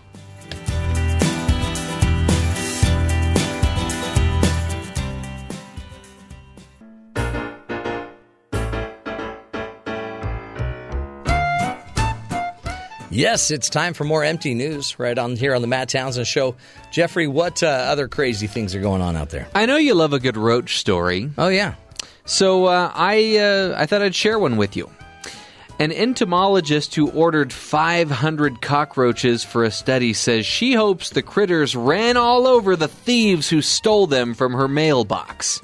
Ooh, would you ever steal roaches? Not intentionally, no.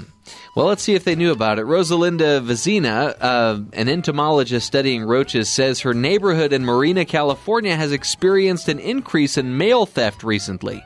One of the boxes had been left open. It looked like it was pried open, and all the mail was gone. Oh, boy. So the post office was telling us about the mailbox thieves that have been happening all the way down the street. And police say the thieves were likely hoping to nab a tax return or W-2 form, which isn't uncommon this time of year. But these thieves got more than they bargained for. Vizina had ordered 500 live cockroaches. The creatures were part of the study that she's conducting. I feel bad for the roaches if they get smushed or tossed or something like that. For the thieves, I hope they went everywhere. I think what if it's a bunch of seagulls that just want some roaches? Really? Why do we think it's going to be a human thief instead of a... Mine? Yeah. Mine? They're fighting over the roaches. Yeah. It's a roach fest. So, bad decision, clearly. Shouldn't steal mail. No. And especially don't steal mail if it's got cockroaches You never know what in you're it. going to get now. Here's another bad decision. A Washington man driving a red Camaro with a vanity license plate. Have you ever had one of those? No. Hopefully, it wouldn't read dirt bag. He ended up under arrest Sunday afternoon after what police called a series of bad decisions. Oh, yeah. I think that's a Lemony Snicket's book. Yeah, Lemony Snicket's a series of bad decisions. Series, yeah. Police said the 40-year-old man is expected to be charged with first-degree assault with a firearm, assault on a police officer. You should not do that. No. Malicious harassment, obstructing police, and resisting arrest after the incident at a car wash. Ooh. Police said they responded to the car wash shortly after 3 p.m. after reports of road rage incident that began with a minor rear-end crash between two cars in the parking lot. They said the driver of the other car got out to take pictures of the damage, and the Camaro driver got out and pointed a gun at the victim and made threats. Hold on. So Dirtbag pulled over to a car wash and had words and then pulled a gun. Right. So the police had to tase him. Tase it. No word on whether or not the Camaro made it through the car wash. Well, apparently not. The Camaro may have, but the driver was probably shaking in his wet boots. What if this was the same guy? What if he was in a hurry because he ripped off the lady's roaches? I don't know. That might be a stretch. Which is why he needed to go to the car wash. Dirtbag. Be looking for him. Okay, folks, doing what we can to help you live longer, love stronger, and lead healthier lives. This is the Matt Townsend Show.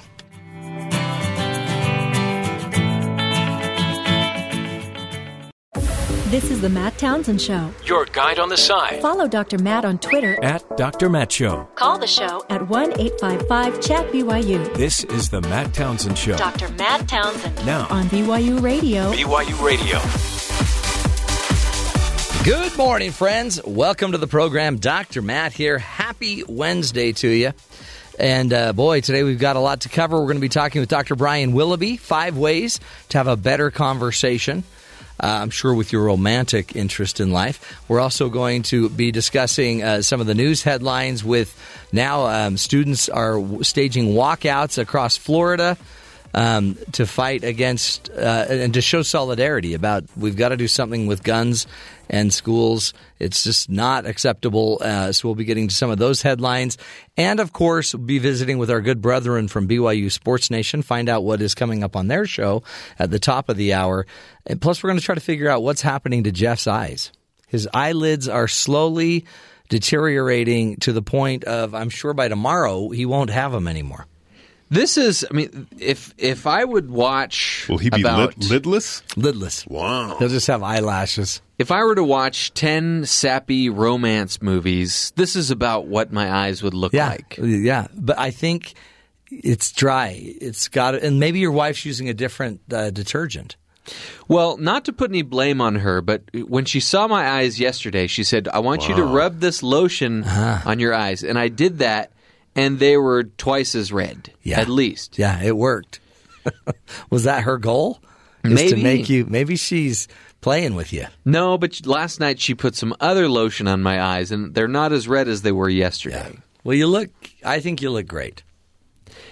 What if I'm pulling the wool over your eyes? What if I'm actually trying out new makeup and I'm passing it off as something else? And I just that's weird. Just didn't want to make you feel uncomfortable. Well, it didn't work.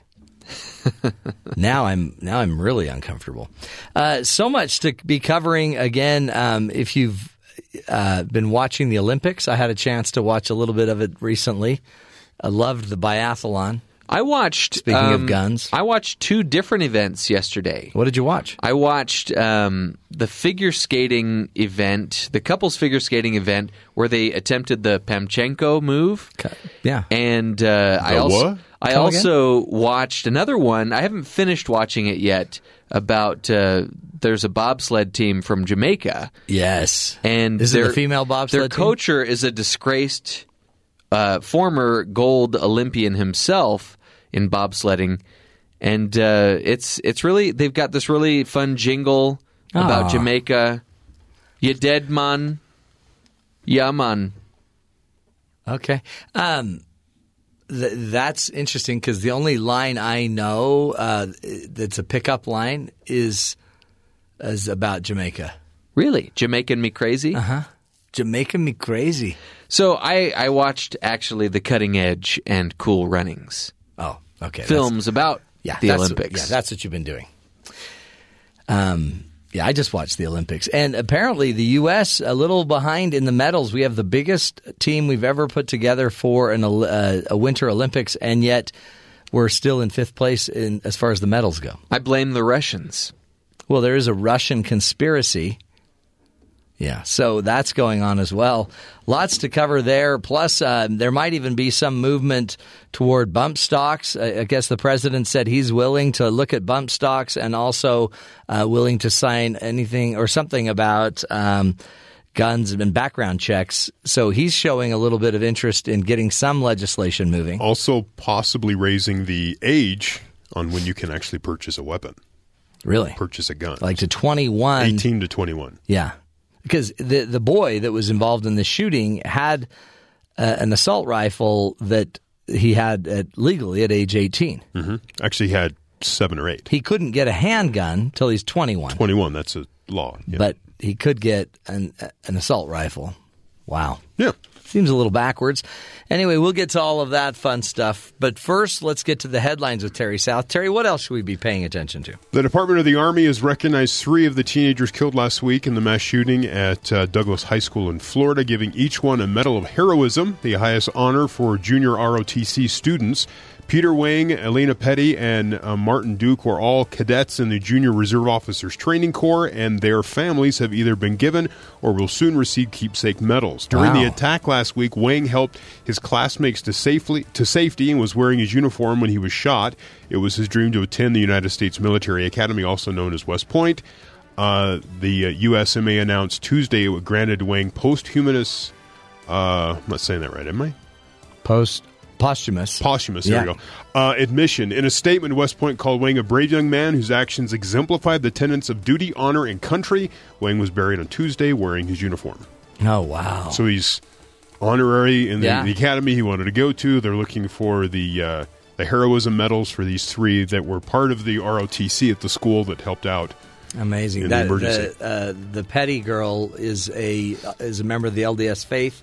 And she has been going out doing community service work as well. So, along the same lines, you mentioned it a few minutes ago, but school walkouts in Florida yesterday, where high school students, in solidarity with the students from the Florida high school going to the Capitol to talk to the legislators there, walked out of school today. It's happening in Maryland.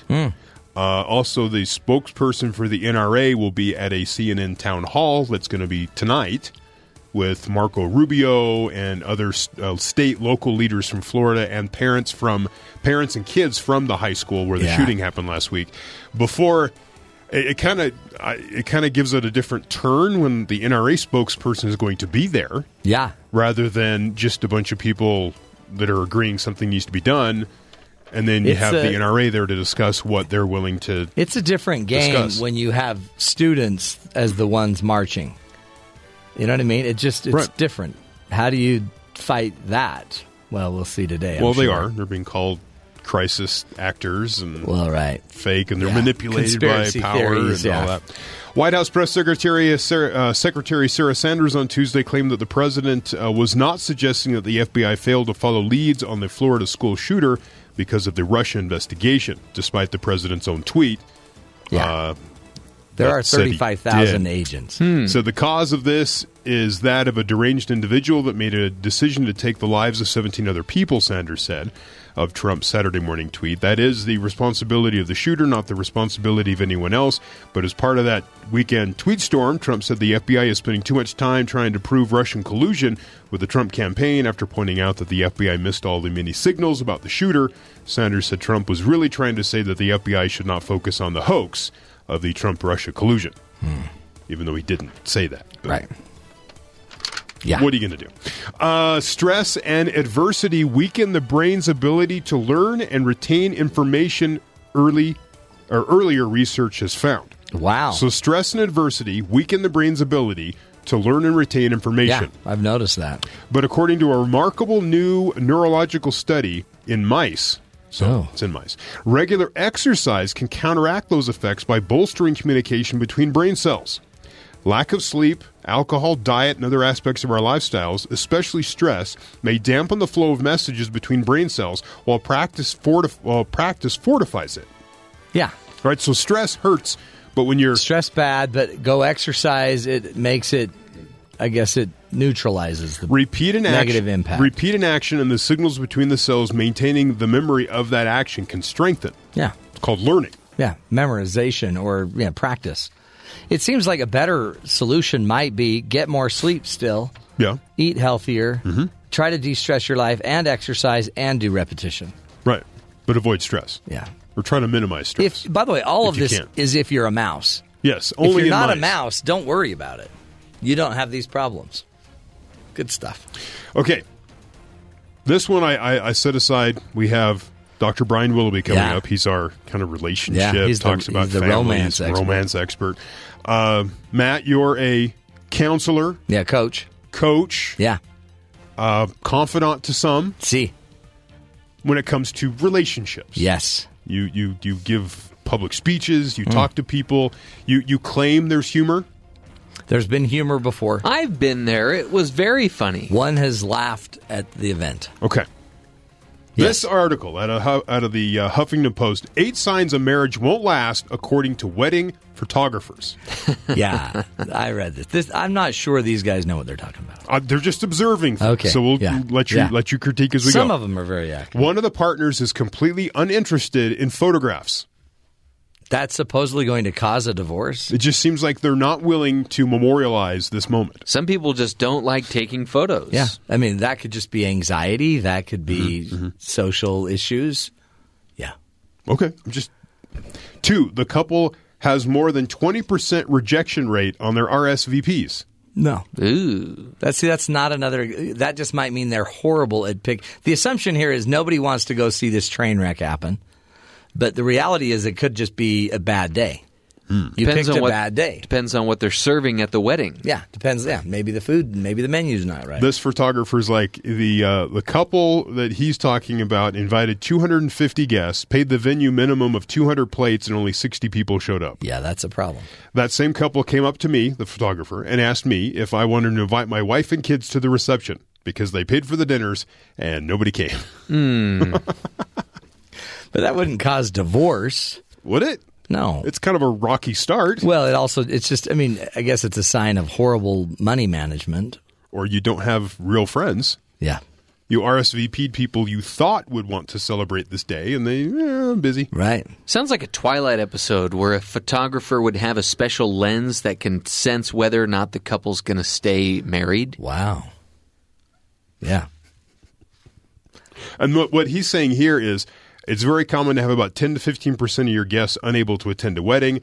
But then when you get above 20 to 25%, you should start looking deeper. It's a telltale sign that your friends and family know that the couple is never going to work out. Come on. Isn't it just a telltale sign that maybe you need to get new friends? Yeah.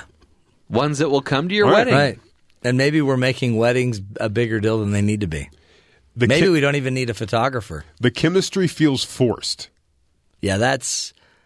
But by the way, feeling forced is up to interpretation, right? So however this photographer sees romance and chemistry will be how he judges if it's forced or not. Right. I mean, yeah.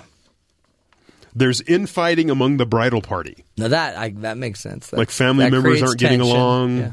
Okay. Eventually that'll force somebody to have to choose. Do I love my parents or my spouse? That's never going to be good. On my way to one wedding, less than 10 minutes from arrival, my team received a phone call. It was the bride telling us the wedding was canceled. She was bitter and telling us that they were just not getting along, and there was fighting among the bridal parties and between longtime friends. So people were just fighting. 5, the couple isn't on the same page about finances. That's huge. Number one thing couples fight about. How does that conversation come up during the photo session? Well, you're trying to get paid. Well, yeah, and I can't believe we're spending this much money for photos. This is crazy. This wedding is taking me to the cleaners, is the quote. My sister could have taken the photos. We didn't even need a photographer. She's almost a photographer. Why would you be saying that in front of the photographer? You'd just be doing it behind the photographer's back. Okay. The couples make sarcastic digs at each other while taking photos. Yeah. No, right. Like, hey, come here, Tubby. You don't look fat in that dress at all. Yeah, like a dig like that. That's gonna. That's great. It's a sign that it's over. The worst I've seen is in a bride telling my staff, "I'm done kissing him." That's it. I'm done. So it's already over. That was on the wedding day. That's wedding day. You're taking the photo, so it's soon after, right? I'm done. He's smearing my makeup. I don't remember getting that one. Yeah. Some couples say they're just joking, but there's truth behind the digs. Yes. JK. The relationship seems built on physical attraction alone. Yeah. But by the way, how would a photographer know that? That is a great question. I mean, the photographer is with you a total of, what, 3 hours in your most stressful time of your life? They don't know how you're going to perform 2 weeks later. Apparently he's interpreting body language and what poses they wanted in the photos. Yeah. No? Everything's going to change in about 3 years when there's a baby and 7 years when there's a second baby. Finally, the couple hardly spends any time together at the reception.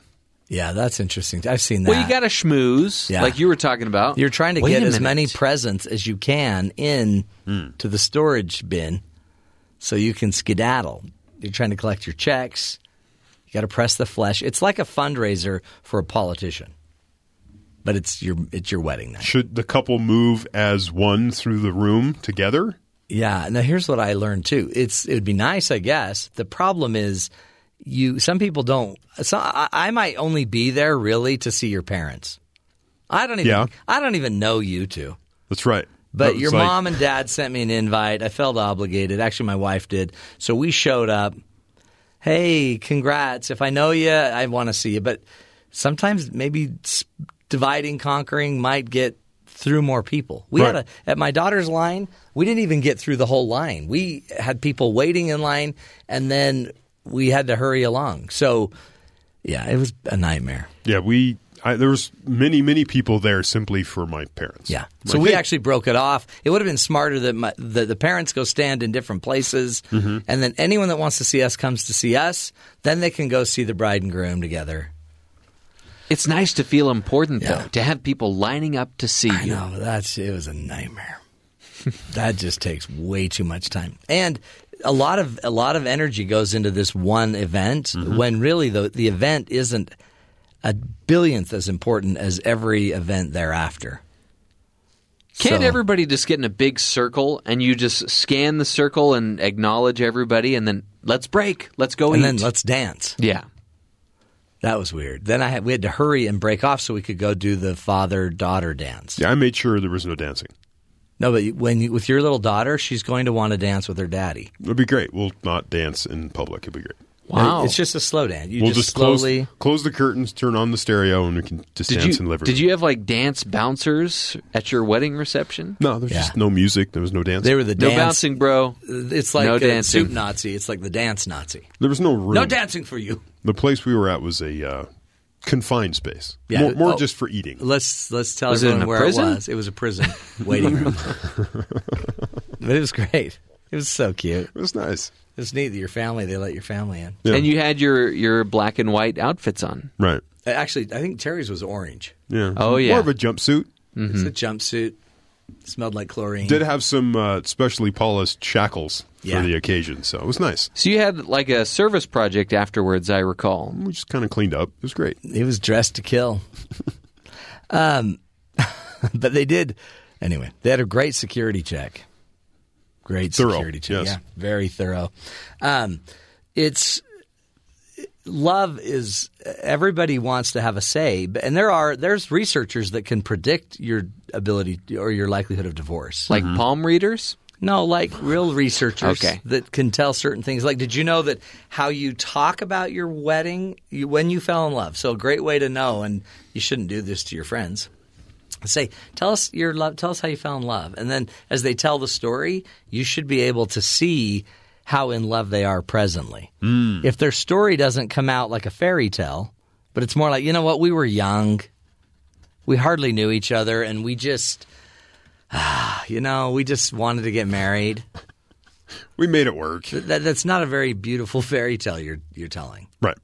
And so you can get a sense of, my story involves heckling a teacher.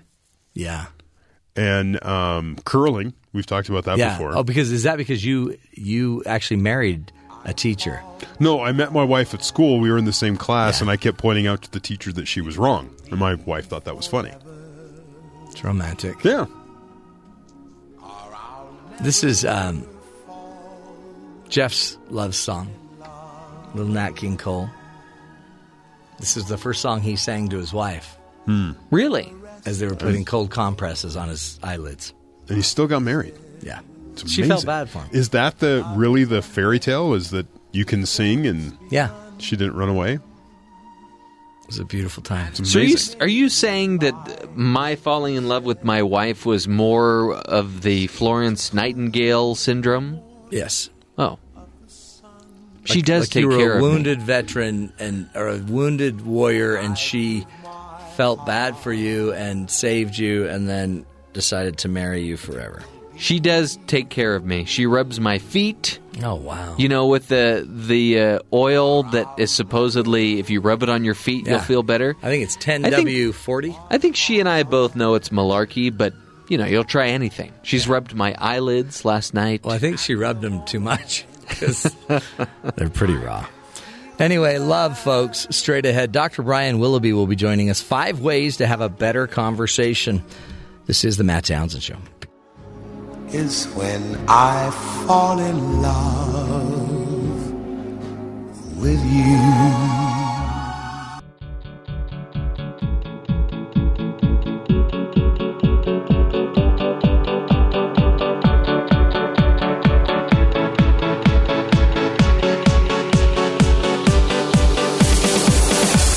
He's here, Dr. Brian Willoughby. He's an associate professor in the School of Family Life right here at Brigham Young University, and also is an expert in the areas of dating, sexuality, cohabitation, marriage formation, and marital attitudes and beliefs. He's the co-author of the recent book, The Marriage Paradox, and today he's talking about 5 ways to have a better conversation. That's right.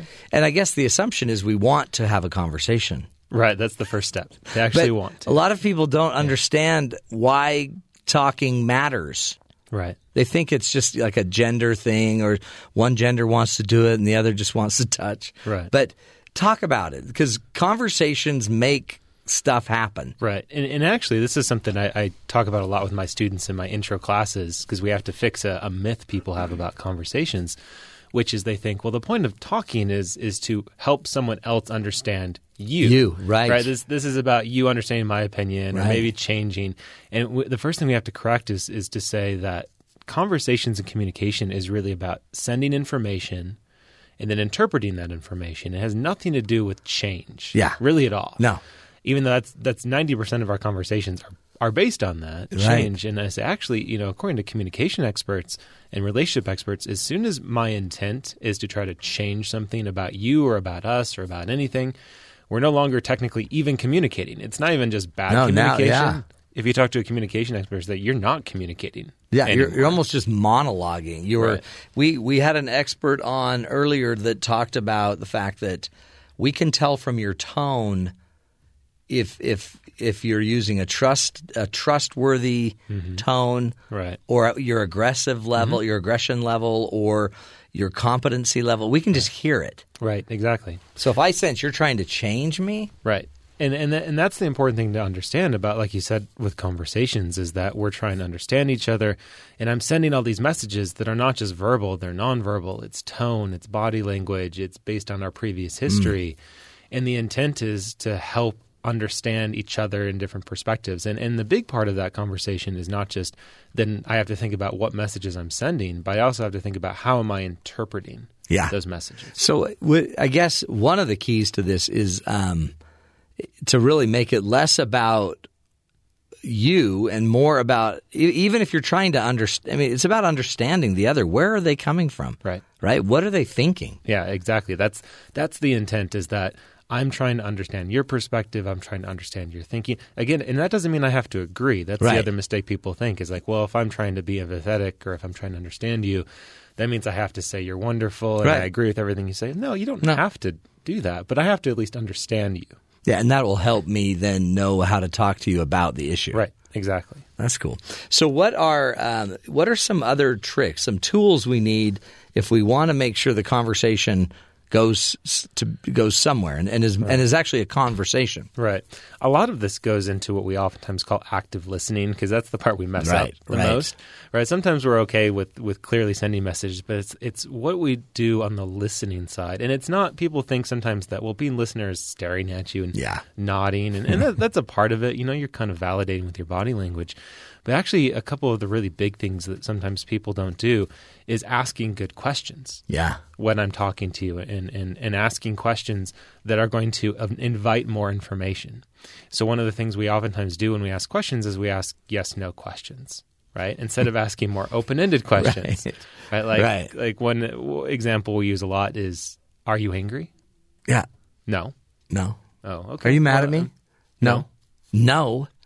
Right. Oh, okay, good, because I thought you were. Yeah. Now we can move on, do something else, right? Yeah. Instead of asking more open-ended questions like, well, how did this make you feel? Or what were you thinking when this was going on? Or what are your thoughts on this, right? More open-ended questions that give me more information. That's a really big piece to this. And then another piece of asking questions is asking for clarification if you don't understand. Yeah. That's a big thing we don't do a lot in our relationships because we have this fear of incompetency. It's the same phenomenon when you get in a big classroom somewhere, a big group of people, and the teacher asks, anyone have any questions? And everyone looks uncomfortable. No. And, 80% of the people have a question, but you don't want to look like the stupid one. Yeah. We do that in our relationships too. We feel like, well, I can't ask you a question because then you're going to think I'm stupid, or you think I'm not listening. Right. But if you don't understand, if you don't know something, then you have to ask for that clarification. Well, and it's almost like we might even think we understand. They might say something like, "You just don't care," right? And that really should be like a great question. Is like, when you say "I don't care," what do you mean? Right. Tell me more what that means to you. Can you explain to me a time when you didn't care? And I start arguing, I care, right? But I don't even know where she's coming from with that. Yeah, and then we start to get defensive. And then that's another negative communication trait is when we start to perceive an attack, we start to get defensive and say, no, I don't, or just last night I did this wonderful thing for you. Yeah. You should have appreciated that. Instead of, again, asking for more information, asking for clarification, and trying to pull out as much information as I can. Because isn't it really... It's more about them in a way, that like their concerns, their issues. It's really about them. So you're listening to better understand how to approach them. Right. Yeah. And this is something we've talked about before, which is I think the hardest thing about good, healthy relationships is that my role is not about me in the relationship. It's about you. And so when we're having a conversation, I want to try to understand you. And then the hope, and I can't dwell on this, is that then your role is to focus on me. Right. I'm not supposed to focus on me. That's your job. I have to trust, this is the vulnerability in a relationship, I have to trust that you're willing to do that. Yeah. And I guess some of this assumes inherently that we actually are even paying attention right to what's going on in this conversation. Yes. Yeah, this is another thing that's becoming more and more relevant. The technical academic term here is partial attention, which with technology is becoming more and more of an issue. And in fact, the full term is continuous partial attention because of how continuous it is in a lot of families. And it's the idea that we've got phones in our hands, we've got tablets, we've got televisions, we've got all this technology around us. And it's easier now to be in a conversation with a romantic partner, with our kids, and to have that phone in our hand. And so we're giving them attention, but we're only giving them part of our attention. Right. And like I said, if communication is this process of trying to interpret signals and trying to interpret meaning, well, if I'm only doing it with 50% or even 70% of my brain, the likelihood of me making a mistake in that decoding process is going to be even higher. Oh, yeah. Immensely high. And it's I guess it could be anything we're multitasking with, because it could be just doing dishes. Right. Mm-hmm. Or it could be making dinner or watching a show. Right. So I guess, do we need to turn everything else off, go eye to eye? You know, that's a common thing I'll hear people say, and I don't think it quite needs to be that. So you'll hear people say, well, put the phone down and turn everything off and go kind of in the hermit mode. And there might be certain times for that. You know, family dinner is a good example of, it's probably a good time to put all the devices away and engage in good conversation. But actually, another important thing can be is to say, you know what, if I'm in the middle of work on my computer, or if I'm doing something on my phone and my spouse or my partner starts to engage, I need to recognize that I'm not giving full attention. And sometimes it's as simple as, hey, can you hold on just a second? Let me finish what I'm doing. Yeah. And then we can I want to give you my full attention. There you go. So give me a couple minutes to finish this up. And so it's John Gottman called that the bids and the turns, right? So you've got to notice when someone's bidding for your attention and turn. Don't wait until like the kid tips his drink over and throws the fit. Yep, exactly. Notice they're bidding earlier. Yeah, and then if my partner says, hey, give me a couple minutes while I finish this up, I need to now not interpret that as, well, I guess I'm not as important as your work. Yeah, see? And say, well, wait, I'm going to interpret that as you are invested in me because you do want to give me that full attention. One of the things I've learned too is a lot of times a person asking you a question is just a bid for you to listen. They're not actually they're not looking for your answer. Right. Yeah. So you almost have to discern. So we clarify. When my wife asks me a question, I'll always clarify. So do you really want an answer to that, or do you just want to talk about it? Yeah, this as you know is really common in the therapy room actually with new clients. Yeah. Is they'll do this all the time. Like, hey, I'm gonna give you a little bit and see what you do with it. Right. It's gonna have nothing to do with why I'm actually here. Yeah. but I just want to see how you react. And you're right, we do that in our relationships all the time. It's like, well, I really want to talk about this, or this is really bugging me. So let me throw a little question out and see. And that's part of, in long-term in relationships, you start getting better and better at reading those more subtle signs and nonverbals. And you want to be as clear as you can. But there's also something to understanding each other's tone better. It's why newlyweds fight as much as they do. At least after they get past that honeymoon phase, because they don't understand their signals very well. No, right. We're speaking with Dr. Brian Willoughby, who's an associate professor in the School of Family Life right here at Brigham Young University. He's got a great website as well. You can go check out drbrianwilloughby.com, drbrianwilloughby.com. And I guess another rule that you suggest is don't pontificate. I mean, if you notice that you're speaking considerably longer than they are, you're probably pontificating. Yeah, and I'd say that's especially true when there's conflict or disagreement, right? So if you're disagreeing and you're trying to resolve some conflict, that's where that gets potentially really problematic if one person's dominating the conversation, because then only one person's getting their messages out, and it's going to be harder to compromise. You know, one thing that I do think is pretty normal in relationships is everyday small talk conversation. It's okay if there's moments when one person is dominating the conversation. You know, there's times in relationships where one person's like, you know what, I've had a long day. Right. The energy's there, or it's I don't have it. I want to engage with, you want to go on that 1 hour long rant about the show you watched last night or work thing. That's fine. I'm here. I can be the log that absorbs that information. That's normal. Yeah, that's cool. That's really cool. And then I guess an important part is be really clear if they're ready for feedback or not. Because sometimes if you're giving feedback in your long, diatribe, then they may not be hearing it after so long anyway. Right. Yeah. And just because one person is, say, dominating conversation in small talk, that doesn't mean that I'm zoning off and thinking about something else and not engaging, because then that can be interpreted as, well, you just don't care. Yeah. And another point you bring up in your article is if you don't know something, say you don't know. Mm-hmm. Well, but then she'll think I don't know things. Right. Well, that's the truth, right? That would be the truth. We can't all be as observant as wedding photographers as you were talking about. Oh man, so, I know. So yeah, if you don't know something, say that, because that's the accurate information, right? That in relationships, one of the worst things you can do is say what you think your partner wants you to say. Yeah. Because that gets you in a long line of problematic conversations and communication, because now you're not being genuine to how you feel, you're not being genuine to your experience, and now they're going to be interpreting things that aren't accurate anymore. And what about, that's agreeing too easily. What about the one that seems to constantly disagree with you? Right. So that is almost, I'd rather you just say you don't know than that you always have to play the counter to my argument. Right. And again, and this is a very common communication thing. If you're trying to win an argument, you're not communicating anymore. Right? So if we're disagreeing, which can be fine, there's nothing unhealthy about disagreeing. It's how are we talking about that disagreement? So if we start to disagree, am I now asking, again, going back to the asking questions and saying, okay, help me understand why you disagree. Help me understand where this is coming from. Why do you think this way? Where are instances where you've thought this way? My role now is to understand where that disagreement comes from. Again, not that I'm going to agree with you. Right. Because one thing we can do in a relationship is we both understand where we come from. Okay, now I understand why we disagree. I still don't agree with your perspective, but now let's do solution. Yeah, let's work to that. What are we going to do with this information? We might not get on the same page. We don't have to agree on the best place to go for dinner tonight, but what is going to be our solution? Do you notice too that there's sometimes that there's a partner that's always trying to fix it for their partner, so their partner might just be wanting to talk, just almost wanting to vent, right? And then you've got the other partner that's like, well, she's bringing it up, so she probably wants my advice, right? So then they're trying to fix it. Yep. And then that's where you get into this fun area of meta-communication. Yeah.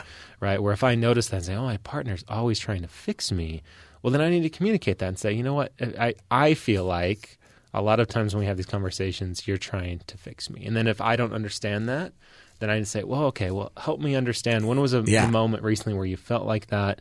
What are you looking for? Okay, now I can understand. And we could be more clear that, hey, let me just run some stuff by you. I don't need it solved, but I just want to get it out of me. Yeah. And back to some of our earlier conversations, we can even create some good symbols and rituals around that. Say, hey, here's the code word where your job right now is to just smile and nod. Smile and nod. This is a smile and nod conversation. But it would be so much easier, right, than me trying to, how do I fix this with her friends? Right. She obviously wants me to fix it because she's bringing it up. I wouldn't bring this up. Right, exactly. It's almost like you're a different person. Yeah. I guess that gets to another point. Don't equate your experience with theirs. We are different people. Right, exactly. And that's okay, and that's part of what makes relationships great is we have different experiences, different emotions. But you're right, we have to be really careful because we all have our relative truth, our own reality, and we tend to project that onto other people. And so, oh, well, you went through this thing at work. Well, here's how I feel when I go through those things at work. You must be feeling the same way. Yeah. And then what that does is it short-circuits the process because, again, what I don't do then is I don't ask questions. I just assume, well, this must be what's going on. So now, like you said, let me fix it because here's what I would need. This is what I would do. And then I always hear people that they try in a sentence to say basically, no, I know just what you mean. I know just what you mean, thinking that that's enough. Right. No need for more information. Let me cut you off and now let me give you the solution. Not good. Not good. No. And I guess the funny thing about this, Bri, do we learn this? I mean, it seems like if we're not intentionally trying to learn, you might unintentionally learn a bad pattern or an inappropriate pattern that almost ends up starving you eventually. Right. And there's something unique about these long-term romantic relationships in particular, and even our relationship with our kids, that are different than most other. We communicate all the time, all day, with our friends and with our coworkers, right? Those are our two biggest groups for most people. I guess you could throw social media in there too. That's a whole another topic. But if you think about peer relationships, they are largely solution-based relationships, right? We're either having fun and not talking much, or we're saying, here's this guy I dated, or here's this issue I'm dealing with. What do you think I should do? And even work is a lot of solution-based communication, right? Here's the team together, here's the problem, here's what we have to do. And so a lot of our communication that we have on a day-to-day basis outside of our family and romantic relationships is more solution-based. It's more to the point. It doesn't have a lot of this nuance and clarification that's needed in a relationship that's based on attachment and romantic attachment and romantic connection. And so there is that switch sometimes that we have to switch when we get home or when we're interacting with our family. So I guess, know your audience and learn. I mean, there's no end to the learning around this. Right, exactly. I mean, these conversations it's just more learning. Mm-hmm. Yeah. Work. When is it easy? Come on, Bri. It's easy if you stay single. That's right. You just get really lonely. You get and really then die lonely. alone. And you still don't know how to do any of this. Right. I mean, necessarily. Yeah. Interesting. Dr. Brian Willoughby is his name. Again, go to his website, drbrianwilloughby.com. Dr. Brian Willoughby. You can find out more there about the book, his latest book, The Marriage Paradox.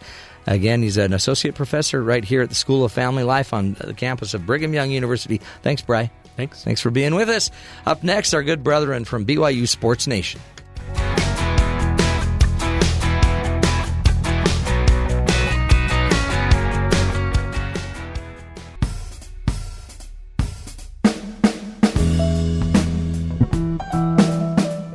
Yeah, let's get down now to our good buddies at BYU Sports Nation and find out what's coming up on their show today. Hello, gentlemen. Hi, Matthew. Hello. Welcome back, my friend. So good to be back. Hi. You know what? Have you guys have you had the cold yet this year? It's funny that you bring that up. Uh-oh. Tamiflu is an expenditure this morning, Matt. Did you had to shoot the Tamiflu. That's good. Oh, yeah. You know what? Yeah. I'm feeling something coming on. Jeff obviously has it. Either that or he's got major eye infections. But he's got the Costas. Is that what it is? Is that what we're calling it? The Costas. It is the Winter Olympics. Oh, that is Bob so Costas sad. used to be on Olympic coverage. Bob Costas has a little pink eye, and everyone freaks out. And now it's called the a Costas. Little pink eye? It used to be called conjunctivitis. Now it's the Costas. Dude, that was the red eye of death. That was so bad. Is it my camera, or is it that he's really got red eye? Okay. What? By the way, any favorite Olympic memories so far? The 17-year-old kid has been kind of a fun storyline developing. Red, what's his last name? Auerbach. Yeah. I think it's a different Red. Come on. I'm looking it up. Red. Stephen already works here. Anyway. Yeah. He's 17. I found out last night that after he won his gold medal in slope style on the snowboard, He flew to L.A., did interviews, and then flew to New York, did more interviews with Jimmy Fallon and whatnot, and then flew back to Korea to compete last night in big air. Are you serious? I didn't think you could leave the Olympics. Well, these athletes are winning, then they're leaving. So he traveled like over 16,000 miles in the last week to make his tour. Hopefully he put that on his card. And went back to compete last night. Why can't they just do a remote shot? I don't know. Come on. NBC's over there. This is why we're probably not winning as many medals as we used to. What's funny is, that's Red Gerard is his name. Red Gerard. Red Gerard. That's related to Steven Gerrard, the soccer player. 17 years young. Man, he is a baby. Like, you see him and you're like, I can't believe he's even 17. Yeah, that's amazing. Minor. You can't vote, but you can win a gold medal for your country. That's it. Snowboarding it's like our anchor sport now. Well, if I have a theory, if you create the sport, you should be really amazing. good at it. That's true. That's a good theory. A Canadian created basketball in America. Mm-hmm. But it's an American sport. It's an American sport. Canada, where are you at in hoops? In the Olympics, I don't see you anywhere. That's our sport. We should dominate. By the way, Canada's leading us in the medals. Not that it should matter, but we do. Yeah. We did take the biggest team, Winter Olympic team, number of people we've ever had in the Winter Olympics, and we're struggling getting the medals. We should probably be better. Yeah. What do you do? But listen, like the Scandinavian countries always compete well, and yes. It's just easier for them. What do you think about? Let's see you in the summer too. I love the bio. Exactly. Hey, Norway, where are you at on track? In track and field. You don't run as easy without the ice, do you? Biathlon this. Yeah, except don't say that because they got guns. Well, nothing worse than a biathlete that you're making fun of. Norway, I believe, 87% of their medals have come in cross-country skiing. Yeah. They've mastered it. I mean, that's how they commute. Norway peaked in the 1300s with the Vikings. Right? Is that when they peaked? Or whenever the Vikings peaking were. in the Olympics right now. Yeah, they seem to be. Congratulations. Hey, did you hear about this Chiefs lineman Laurent Duvernay-Tardif, he's about to get his medical degree, and he wants to have on his jersey Duvernay-Tardif, MD. What in the world? So he's Isn't there another dude that for the Ravens or something that was in the offseason he got a postgraduate degree of some kind. I'm not sure if it was a doctoral degree. Then you put like PhD. That would be interesting. Call me doctor. Yeah, he was a mathematician apparently. So I think if we could, Dr. Matt Townsend show. Don't you think if we could put like Ocho Cinco on a guy's jersey or he yeah, hate you're me, right. Yeah, you're right. Then we ought to be able to put MD on there. Yeah, but then don't you think Pac-Man Jones? He's all exactly. Then he's got an obligation. If he's out there and someone gets hurt, he's got an obligation to help. Does he diagnose himself? Yeah, he'd have to. That's a concussion right there. I heard that a mile away. That's what he'll have to say. Oh, God. Hey, what's coming up on your show today, gentlemen? Today's loaded, man. Of course. Wednesdays typically can be a slower day. It ain't slow today, baby. We going. Yeah. We are loaded with drama, Matthew. Ooh, what? Fired up head coach and Dave Rose. Why is he pounding the table talking to the media yesterday? Scary. What does it have to do with Russia? And international players. Really? Yeah. Olympic athletes from Russia. Russia ain't in the Olympics, but they're on BYU Sports Nation today. This is exciting. Okay. What role would transfers play on this year's team? We have kind of a report of what some dudes who have transferred from BYU are doing. A trifecta of guys have found success with their new programs after leaving BYU. Is a clean slate a good thing for the football coaches? Should they be aware of what happened last year with those players? Should they watch the film or not? We'll discuss that. Mm-hmm. Also, our question of the day, in the spirit of Louisville having to vacate 2013 and 2012 Final Fours. Did you hear about that, Matt? No. They had some sanctions. They appealed. They lost. Yeah. Oh, so the NCAA is making them vacate. Okay. They won the title in 2013, and they went to the Final Four in 2012. They got to take down the banner at the KFC Yum Center. Oh, wow. That's a big deal. Yum. So our question is, which BYU result or outcome would you like to vacate? Oh, really? Let's take a positive spin on it and vacate something that we want to vacate. Get rid of the negative. Yeah. How about last blot year? It out. Yeah, just last year. We'll talk to Jeff Judkins, Women's Hoops, why the 3 seed's better than the 2 for his team, and it's not even close. And Hayden Rogers, left-handed pitcher from the baseball team, they're 3-1. They're playing at Hawaii. He's in Hawaii. It's going to be 7:30, 7:40 in the morning. I feel so bad for him. What a sacrifice. Get up early in Hawaii, even though he's on Utah time still. Come on. Probably been up since 4 o'clock in the morning Hawaii. there. Oh. Man, you're a tough crowd. But poor guy, I mean, he's got to get up, and then he'll probably have to go on a walk on the beach. Get some sun. Same thing with Spencer yesterday. He recently spent some time in sunny Southern California. Really? And he was trying to make us feel bad. Yeah. I do feel bad for the guy that has to get up early, though. But that's us. I'd be honored to have to get to speak to Spencer and Jerem. They're the best. In about 4 minutes, you're going to just have a full cup of BYU Sports Nation. You won't want to miss it. But before we let you go, we always like to do a hero story, and today's hero is a 15-year-old student who was shot 5 times during last week's massacre at Marjorie Stoneman Douglas High School and is credited with saving the lives of at least 20 other students. A fundraising site said Anthony Borges was shot in both legs and his back while attempting to close and lock a classroom door last Wednesday. 17 people were killed during the shooting. Borges' friend Carlos Rodriguez told ABC's Good Morning America that the two rushed to his side in a nearby classroom when they first heard gunshots. He says no one knew what to do, but that Borges took the initiative to just save his other classmates.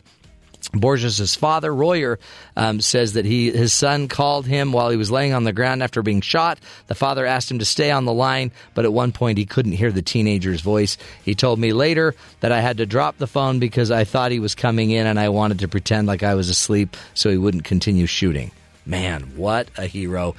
Lots of stories of heroism come out of that crazy event, but Anthony Borges is above and beyond the call of duty. Shot 5 times. He's a 15-year-old. He is the hero of the day on the Matt Townsend Show. Unbelievable, folks. We need people like this with this much character and integrity and just willingness to put others before them. And we want to honor it and hold it up as a standard for all of us. That is the show. We will be back again tomorrow to do more to help you live longer, love stronger, and lead a healthier life.